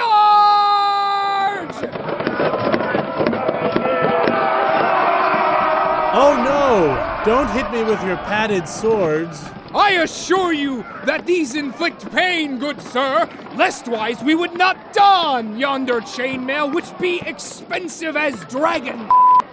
You're being silly now. So honor is silly? Ow! I'll sue you if you take off your mask and reveal your identity. Ah, a building to hide in. Sanctuary! Sanctuary! I escaped into a building where the convention was in progress and ducked into the nearest room. It was a small classroom with a sign hanging from the door that advertised, "The Beast Within? Animals in Science Fiction and Fantasy, 1 p.m. to 2 p.m. Miss Lawler, exactly what movies have you put your animals in, and in perhaps a disconnected tangent, do you think that animal species are often typecast? Snakes, for example, symbolize evil. And, as we all know... Oh! Snakes are icky. I put animals, but not snakes, in Beverly Hills Chihuahua, and also Top Dog with Chuck Norris. And by the way, Ben Zabago just showed up, and he totally sucks, so don't look at him. And he'd be a better panelist than you. He wouldn't have interrupted my question about Parseltongue. You want entertainment, dude? Other dude, the one closest to me, can you be a deer and unscrew my right leg? It's not real, and it's barely attached anyway.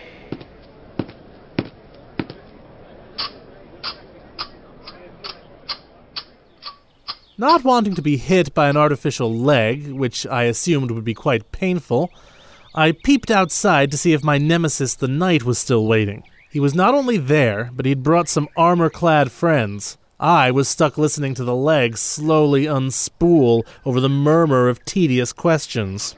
Do you believe that the post-World War II urbanization of the United States affected how animals were portrayed in popular culture? Not as far as I can tell. That was for the smart panelists. Whatever. I just want to say that my leg is almost off. I'll give $100 to the first person who uses it to smash Dr. Zhivago.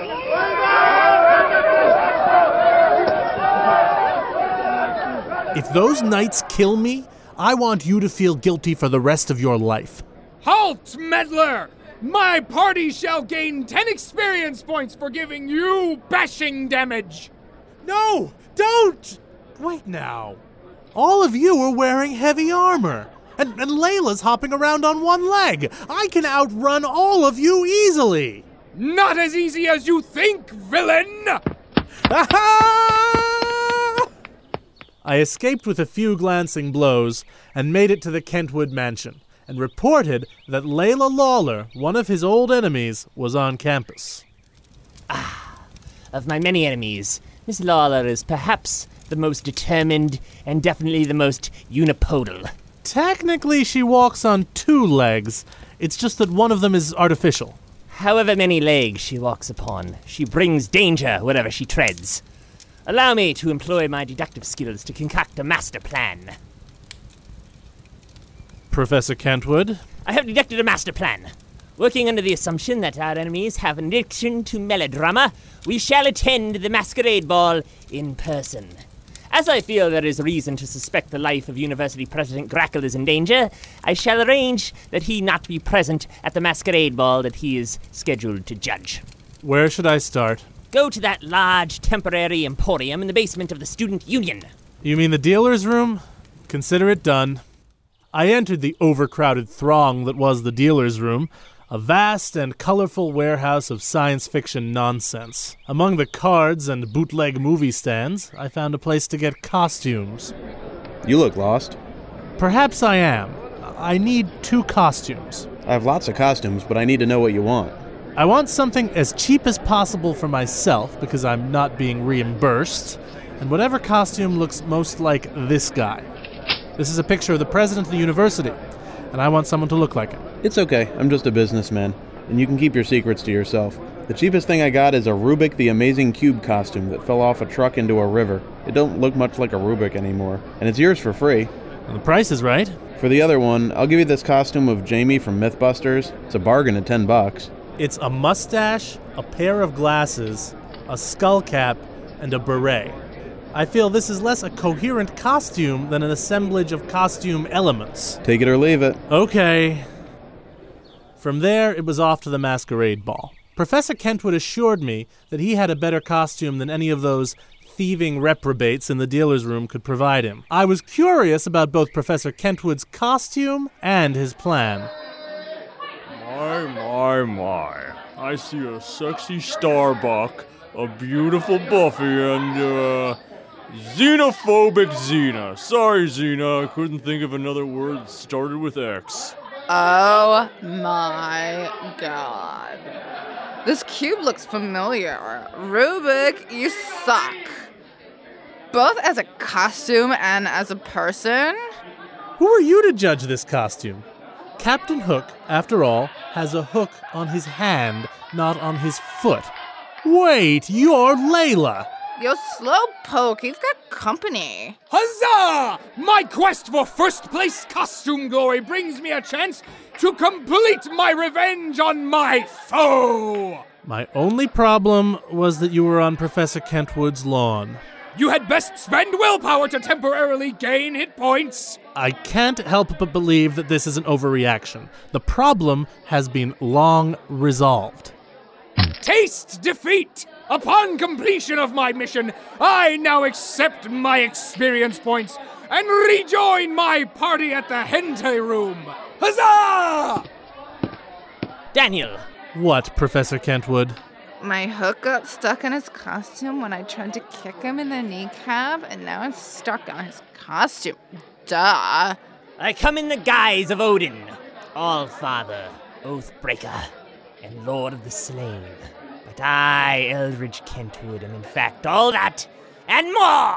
How dare you assume you could incapacitate me with a single kick to the knee? I'll kill you later, but just cut me loose so I can hit the dance floor and boogie down and not have to listen to you.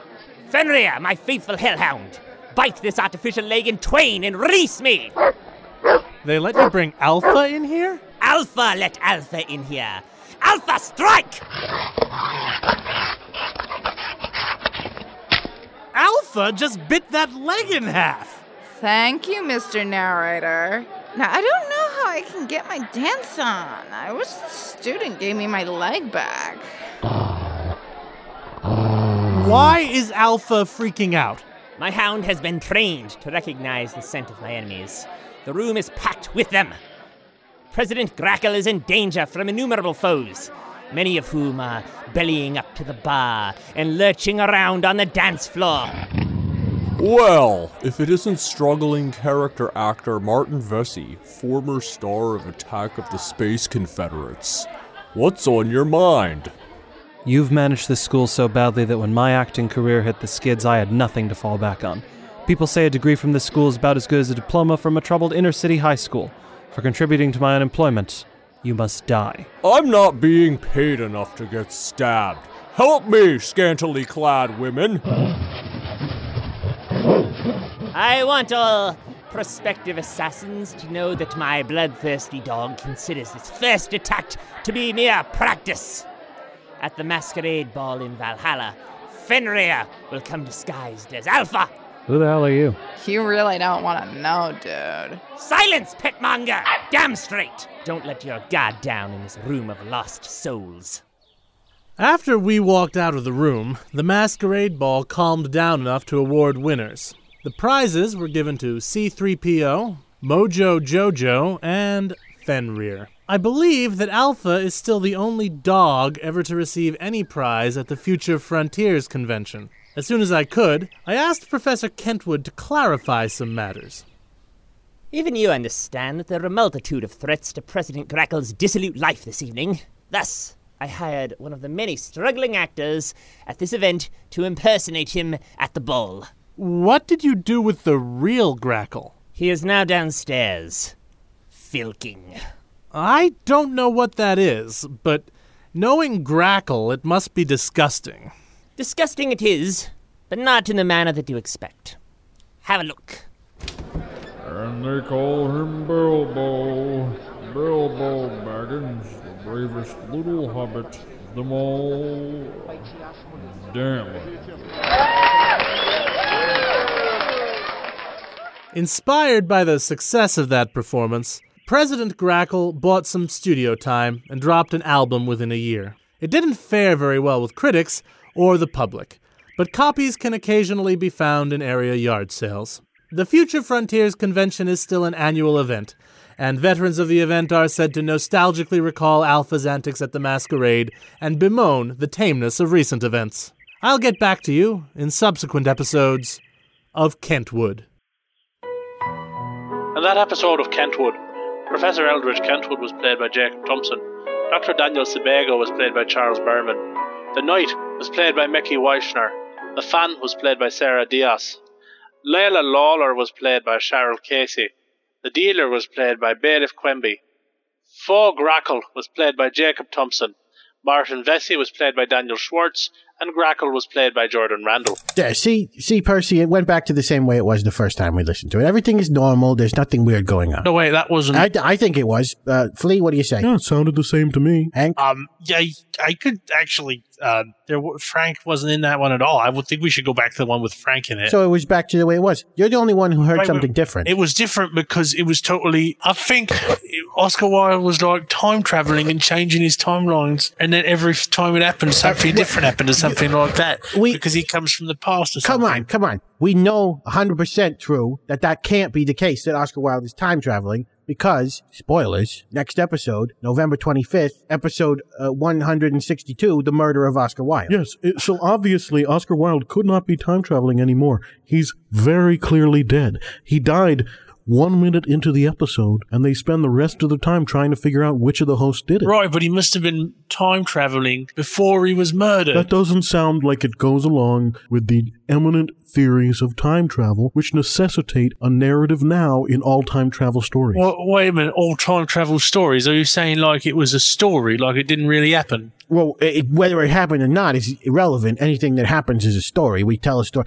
You were telling a story about bruising people. Right, it was a story about how I went and bruised some people. Right. But it really happened. But then I could tell like a fake story, whereas like once I went to the moon and there was moon men there and then I bruised them. All right. So when you say it's a story, is it like, oh, it was a fake story, it didn't happen? Or you're like, this was a thing that happened, but I'm calling the story just for the element. All right, let me tell you a story. One time I went to the store, I bought some cream cheese, went home, put it on a bagel. Is this a true story or a fake story? I don't know, like, if you like cream cheese or not. Well, you can't tell, can you? So you have to guess. You have to say to yourself, is it real or is it not? Right, I could. Well, like, Oscar Wilde. Which one is it?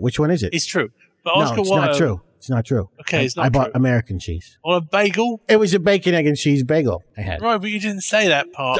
That's why it wasn't a true story. You said the part about it being cream cheese was not true, not the part about it being a bagel. The part about that being the only part that was not true was not true. This is why I said earlier, you should just say all things have to be true. That way, I can't confuse you like this. So when you say, like, all time travel stories, you mean all the times that somebody tells about something that happened to do with time travel? Sure. Right, okay. But anyway, he's time traveling, so it probably messed up everything that you were saying about the different times that happened. Can we drop this? Can we drop this? Come on. We're done with that episode. We're on the murder episode. All right, so we'll murder him. You heard the episode, didn't you? Yeah. We're like doing a review for the listeners. Oh, right. We're like, listeners, do you remember with us who murdered him? Hey, listeners, do you remember with us who murdered him? Well, let's go through the evidence. I don't think we should talk about this anymore. Why not? Because it's embarrassing. Oh, you're just upset because everybody thought it was Frank at the beginning of the episode. Yes. Well, let's listen to that part. Why did they think it was him, by the way? Do you remember? Because they said because he committed all those crimes for his other show where like he stole money and things so that he could solve them on his show and seem really smart, that they all thought he was a criminal now, and they think that murderers are criminals, so they thought it was him. Obviously, Frank, it must have been you. You did all those crimes for your show so you could solve them and things like that. No, it wasn't me. All right, I think that's fair. They eliminated him as a suspect pretty early in the episode, to be fair. Yeah, but they were still thinking it was him. Like they all thought it was going to be him. That's right. I have a clip of that. Just so everyone knows, I still think it's Frank. Well, it wasn't me. I don't know why you keep thinking it's me. I just wanted the listeners to know, this is the sound of an aside. That's why my voice is very quiet. I'm very close to the microphone.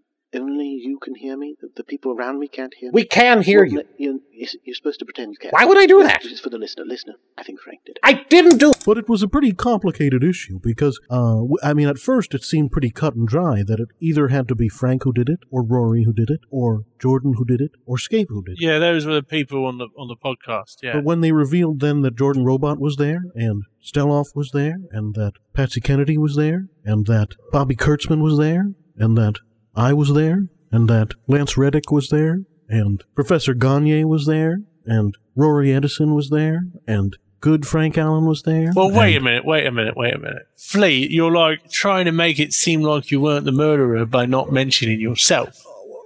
Well, I did mention myself. I tried to slip myself in there a little fast, but I mean, we all know I killed him. Well, so. yeah, but it's like you're trying to downplay the you're killing himness of it by just like not mentioning that you were even there to be a suspect. Well, okay, yes, I was there. I was there to kill him, and I did kill him. Well, they all figured it out at once. Like they were all accusing you at once. I got a clip. Hold on. It was Flea! All right. Guilty as charged. I did it. Why did you murder him? Why would you do that? Like I said, I have my dreams. Why was your dream to murder Oscar Wilde? I thought that was a pretty common one. No, that's like a very, very uncommon dream. Oh. Like, I don't know anybody else whose dream is to murder Oscar Wilde. Is that true? Hank? No, I think that's like it's actually pretty weird. Steve? I don't think I've ever dreamed of killing Oscar Wilde. I mean, I had a nightmare that I killed Oscar Wilde, but it wasn't a dream. I mean, it was a dream. It was a dream is a nightmare is a dream, but it wasn't an aspiration. Oh. Huh. All right, well, I'm sorry then. I guess I shouldn't have done it. Yeah, it was like really, it's a bad thing to do. Maybe turtles have like a different morality than humans, so it's wrong to owe them to human morality, though. I'm a rabbit. I mean, rabbits have a different... You know that rabbits and turtles are arch enemies. No, I didn't know that at all. You have just insulted me in the most horrible way. Imagine if I said to you, you're, let's see, what's the most insulting thing I could say to a roughhouse British gentleman? You're a young Welsh lass. Well, that's insulting. But also, you were sitting there trying to be like, oh, thing I can say, as I was by accident called you a rabbit. No, I am a rabbit. You accidentally called me a turtle. I mean, by accident called you a turtle. You just keep making it worse, you little Welsh sissy. Wait, what? Hold on. I just told you it was an accident. I mean, as I didn't mean to do it. I'm sorry. I meant to say, you Australian convict. Oh, I'm going to kill you. I'll bruise you so bad. I don't know if you can bruise me because you're not a bruiser. You're a non-bruiser. Oh, pow, pow. I was like punching my Skype right there. Yeah. But I'll tell you what, only one of us has confessed to murder this episode, and it's me. Well, yeah, I haven't confessed to murder.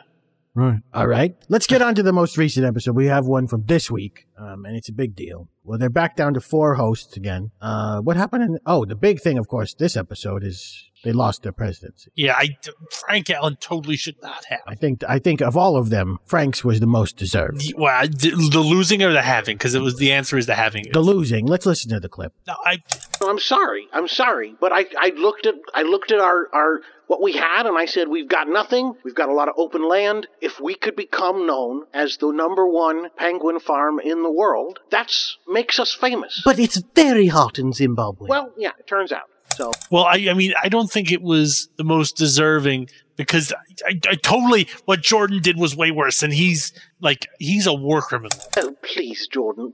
You must be joking. No, I thought France is already famous for its type of kiss. Like, let's make that the national greeting, and we'll just French kiss anyone who we meet. But I didn't know diseases were that big of a thing. I thought we kind of had that covered. Diseases are still a problem. Well, now, yeah, again, I know that now. Yeah, that was pretty egregious. But at the same time, whether that's egregious or not doesn't change the fact that only one of the hosts is responsible for the destruction of half the continent of Australia. Yeah, well, that's all right. I mean, you don't need all of Australia anyway, right? Yeah, but whether we need it or not doesn't mean we should have half of it overrun by jelly monsters from Mars. Well, I mean, I think it's more entertaining, right? If there's jelly monsters and things like that, it's like, wow, what's going to happen now, you know?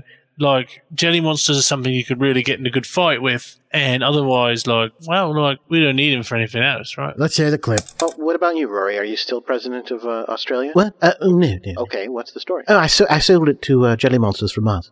What? Yes, they offered me a very large amount of money. And you sold it? Did you just hear what I said? I mean, I think everyone can agree, though, that Scape's presidency was the best president of the United States has been. It's just I think his reforms were so good and revolutionary that the political establishment, which is caught up with corporations and things like that, just was not really interested. I mean, they were threatened by it and they had to get rid of it. And his departing speech was amazing. Yeah, I mean, honestly, everybody knows that Frank is my favorite, and I really like Frank a lot, like more than anything else on earth. But I at that point, I actually sort of listened up, and I was really inspired by Scape. We take you now live to Washington, D.C., where President White is about to make a speech.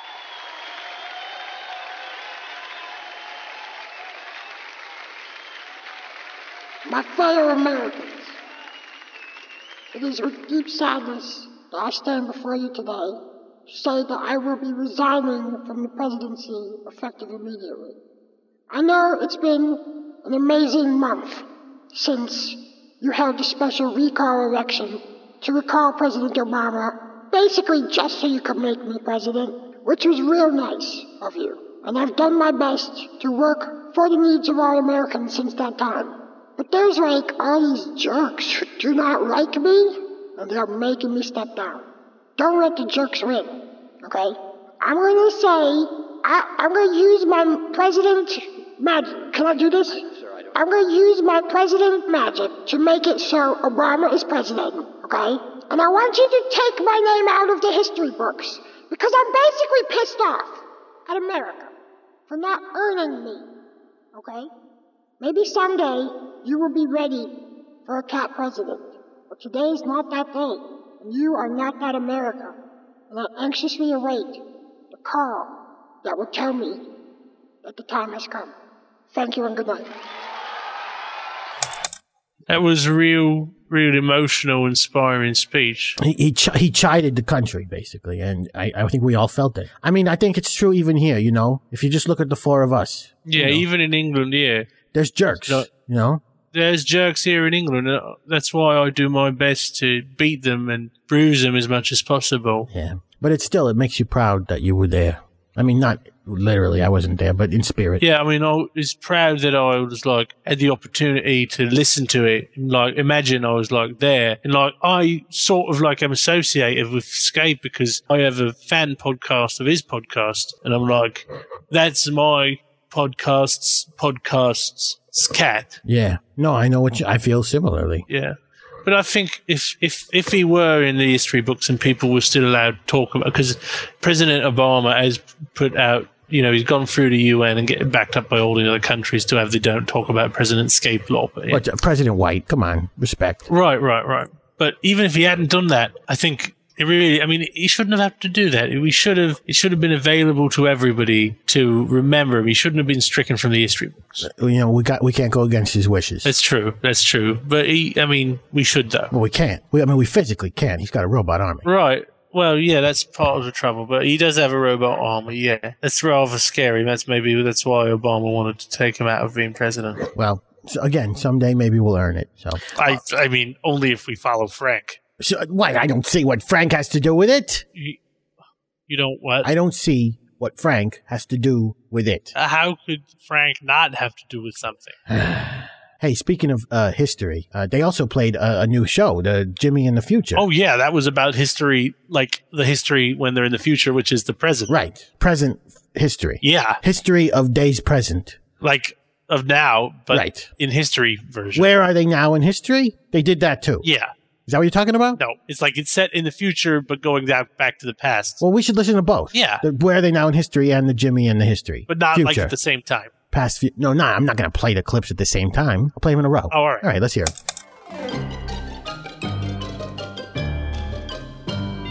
Jimmy in the Future by Cheryl Casey.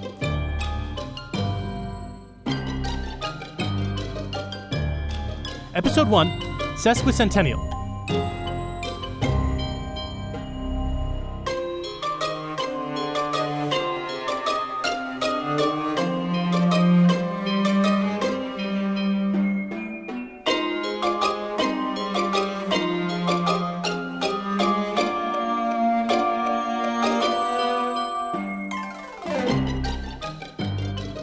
On the last episode of Jimmy in the Future, nothing happened, because this is the first episode of Jimmy in the Future.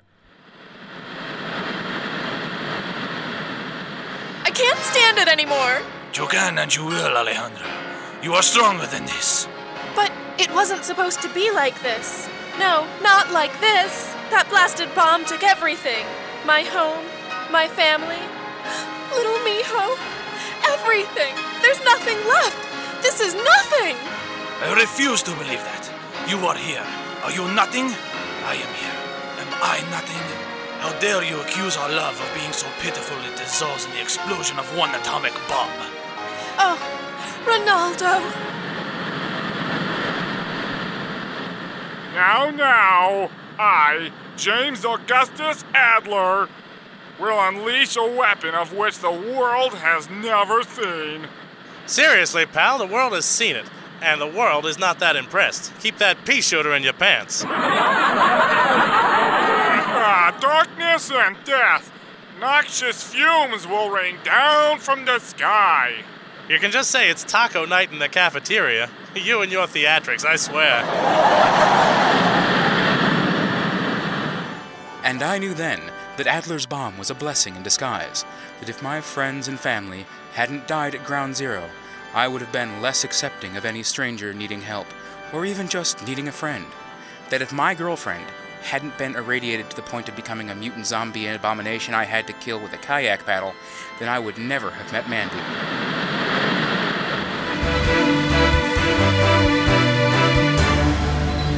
And continuing on with our Week of the Bomb special to commemorate the 150 years our society has survived the impact of James Augustus Adler's bomb.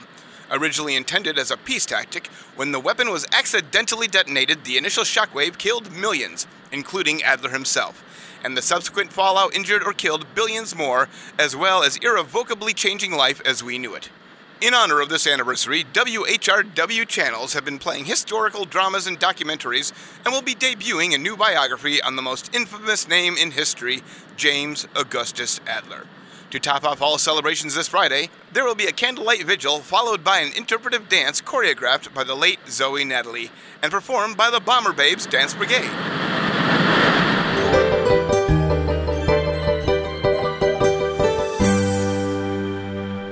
It's another doozy tonight. Expect to see plenty of acid rain and some below-freezing wind chill later on.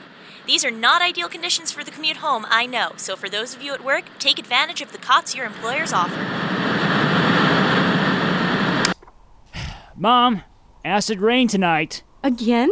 This'll be the third time your father was trapped at work this week. This is getting ridiculous. He can't really help it. This is why I work from home. The climate is just too unpredictable. It's kind of hard to repair roadways from home, Mom. I still don't have to like it, Will. Speaking of jobs, when are you going to get one, my charming mouth to feed? Well, I just thought maybe I'd take it easy while I regrouped and applied to some more schools.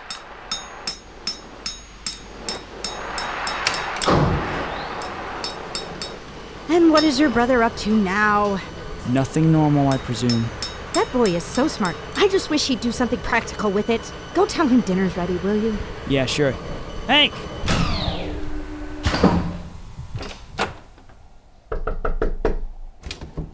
Hey, Mrs. B.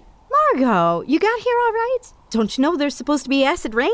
I don't trust the Weather Channel. Did Hank invite you to dinner? Something like that. More like I hadn't heard from him in 2 days, so I thought I'd check and make sure he wasn't trapped under a steel beam or something. Now, that only happened once. Anyway, there's enough if you want to eat. Lloyd's not going to make it tonight. Again?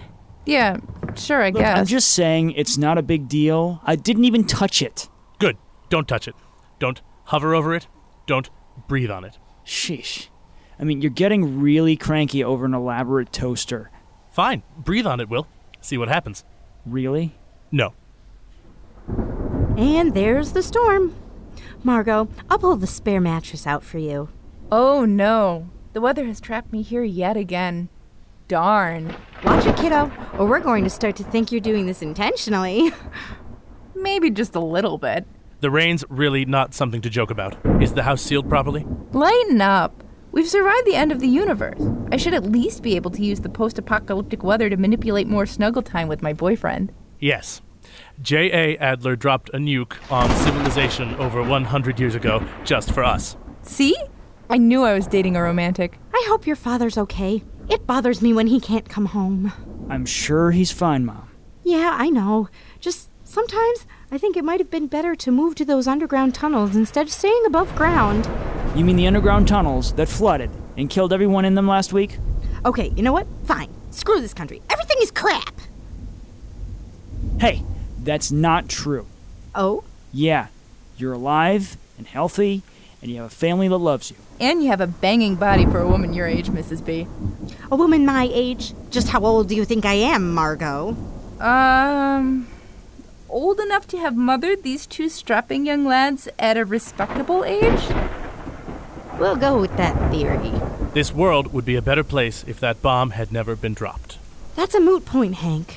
But you do believe that, don't you? People would be able to live in a world instead of merely existing in a decrepit husk of a planet. Well, sure, it sounds pretty, but there are countless what-ifs. What if that bomb being dropped was the only thing that saved mankind? You're kidding me, right? Well, yeah. What if there were aliens all ready to harvest the Earth for resources, and then the bomb dropped and it wasn't financially lucrative anymore? Adler saved us from a 12-tentacled overlord. I refuse to believe that J.A. Adler was thinking about the betterment of mankind, much less alien overlords when the bomb went off. He was just selfishly trying to elevate his political status. All I'm saying is that there's no definitive way that one can say, one way or another, that the world would have been better off had the bomb not detonated. If the bomb hadn't gone off, what else would have played out differently? We have no way of knowing. What's that look for, Hank? Huh? Just thinking. Anyway, who knows? If Adler hadn't dropped the bomb, maybe none of us would be here today, and I think that's sad. What? You think we'd never be born? Impossible. You have no way of knowing for sure. I know their father, and believe me, with the amount of swagger in that man's hips, you should be impressed that I only have 2 kids. Huh? Wow. Yeah, I think I'll go try to call him. That is so... Your mom is super pervy. Hank, are you okay? Yeah. I think I made a time machine. Really? That's fantastic. Wait. What do you mean, think? I sent 2 roaches back in time. But it's hard to train roaches to use the equipment to return to their original timeline. How far did you send them back? 1 year. Why didn't you just send them back in time a couple minutes so you could have witnessed them? I didn't think to incorporate a time span smaller than a year on the prototype. Can we play with it? Let's go play with it. Yes. Yeah! Wait, really? I need a test subject more intelligent than a roach, yes. Henry Blydell, you are not using your brother as an expendable test subject. Please, please, please. I'll wear a helmet and everything. I give up. I'll start up the machine. You know you don't have to do this, Will. There's a lot of things that I don't have to do. But this sounds like it'll be a blast. And it could possibly be deadly. Could you imagine all the adventures I could have? Picture me going back in time, just, I don't know, go cow tipping with Gandhi. You don't have a clear understanding of history, do you? I'm ready. You know, I was thinking, Hank, if it's safe enough for Will, it must be safe enough for you and me, too. Hank. Someone needs to man the time machine for a safe trip. And you don't have a remote control yet. No. Bullshit! Get over here! You honestly don't trust Will to not tamper with history, do you? I hadn't considered that. Where are we going? When are we going? I was thinking that we should pay James Augustus Adler a visit. What?!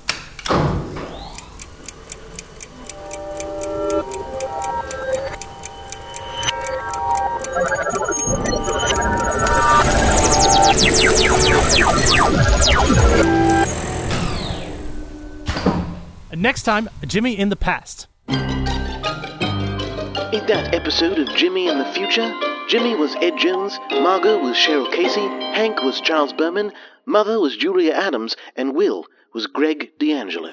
And I mean, well, so that's in this week's episode. Those are all things from this week's episode. That history and that future and that president stuff. So now we're basically all cut up. Wow, that's like, I mean, I feel really bad we didn't do any other episodes in between there. That you and me and them? Yeah. Yeah, I feel bad too. That's what I'm saying. But you know, I was busy. I was trying to sell those houses that were apparently a bag of crap. Well, I mean, maybe you should just have tried a different job. Well, I'm going to try a different job. I'm just going to dedicate myself to the podcast for now. But I think you're taking money that should actually be mine if that's your job. Are you paying for the shirts? No, but it's my face. Like, I have a right to my face. Yeah, I'll give you one for free. What size are you? People are just like want to wear my face around. I don't know. I'll give you one. What size are you? Extra large. We only have a large. I'm sorry. Can you like push around inside it and make it bigger? I can like cut down the side so it's open on the sides. It still doesn't sound that great. But I don't even care. Isn't that really like weird to wear your own face around? I do it every day. On a shirt? Oh no, I mean just on my face. Well, yeah, I do that too. I wouldn't. I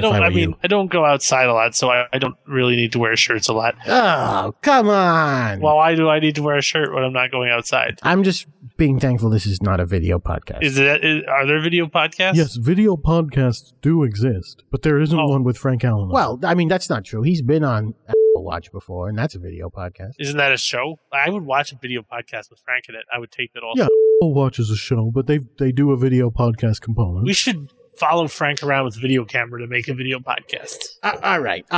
Now we've gotten to the point where you're just, being creepy again. Let's just move on. That's all the 6 episodes. Which one was your favorite, Percy? Well, I like the one where they were all fighting about, and they had the bombs and the war stuff and the presidents and stuff like that. Do you like the taste of my fist because it's a sandwich? Yeah. And it got kind of close to bruising for a while, which is like my area of expertise. So that was probably my favorite. Hank, which one was your favorite?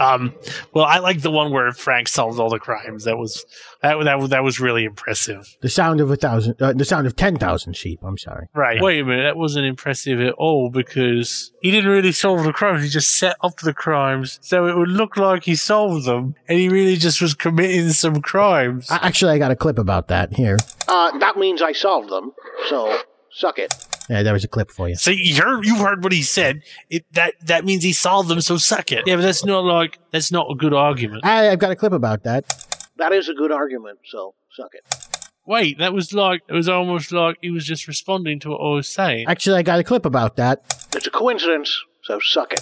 Wait a minute, is he listening to... Obviously he's not listening, it's a clip. How is a clip listening to you? It's on my computer. Look, I've got a clip about it.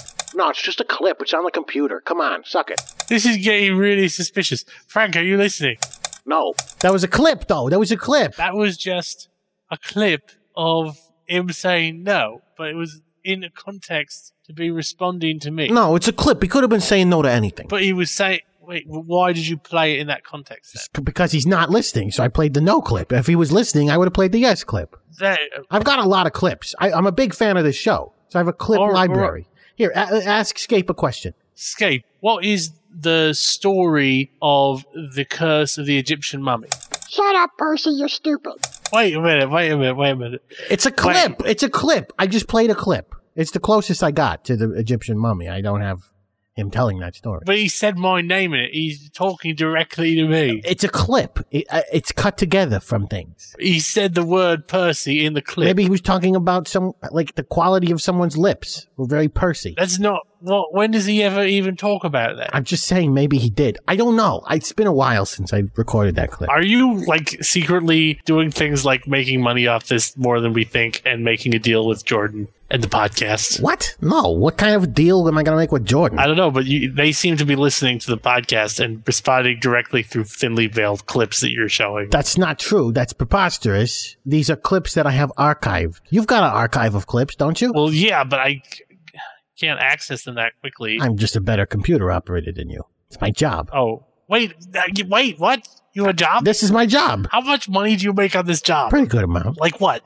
I mean, I don't want to talk about it. I told you, he gets 50%. He gets 15%. That leaves 35 for me. Why do I even keep doing this if I don't get any percent? You signed a contract. Yeah, so? Contract says you have to keep doing it. Fine. Plus, I can play you this clip. I think you should keep doing the podcast. But wait a minute. That's not from any other known clip of Frank Allen. That's not true. Here, listen, I'll play the full clip. I think you should keep doing the podcast, Jordan. There's no known episode where he says that exact way. I'll play the rest of the clip. I think you should keep doing the podcast, Jordan. So now let's, start the actual podcast, since we're just sitting around recording nonsense before we start recording the podcast, all right? Ready? Let's roll and go. Wait, how did you get the nonsense that they record before the podcast? I have connections, all right? Come on. This is my job. I take it serious. Can I have it? I'll send you that clip. Yeah. Thanks. All right. Okay. All right. Thank you all for being here on a cast of Wax. Hank, do you want to say anything? Well, it's really good to talk about Frank Allen, but also I'm being totally gypped off by this podcast. You should not insult gypsies. Wait, gypsies are gypping me off this podcast? Percy, you got anything you want to say? Well, yeah, I like to insult gypsies because then we can start a fight and I can totally bruise them up. It's fair enough. Flea, do you want to say anything? Yes, I just want to say to all the listeners, just poop yourself right now. Feels good. Okay. And I will say thank you for listening. This has been a cast of Wax. I mean, episode 163, but sort of episode 159 through 163, if you know what I mean. All right. How do we end? Oh, we ended by playing the clip of Jordan. Here we go. Be seeing you.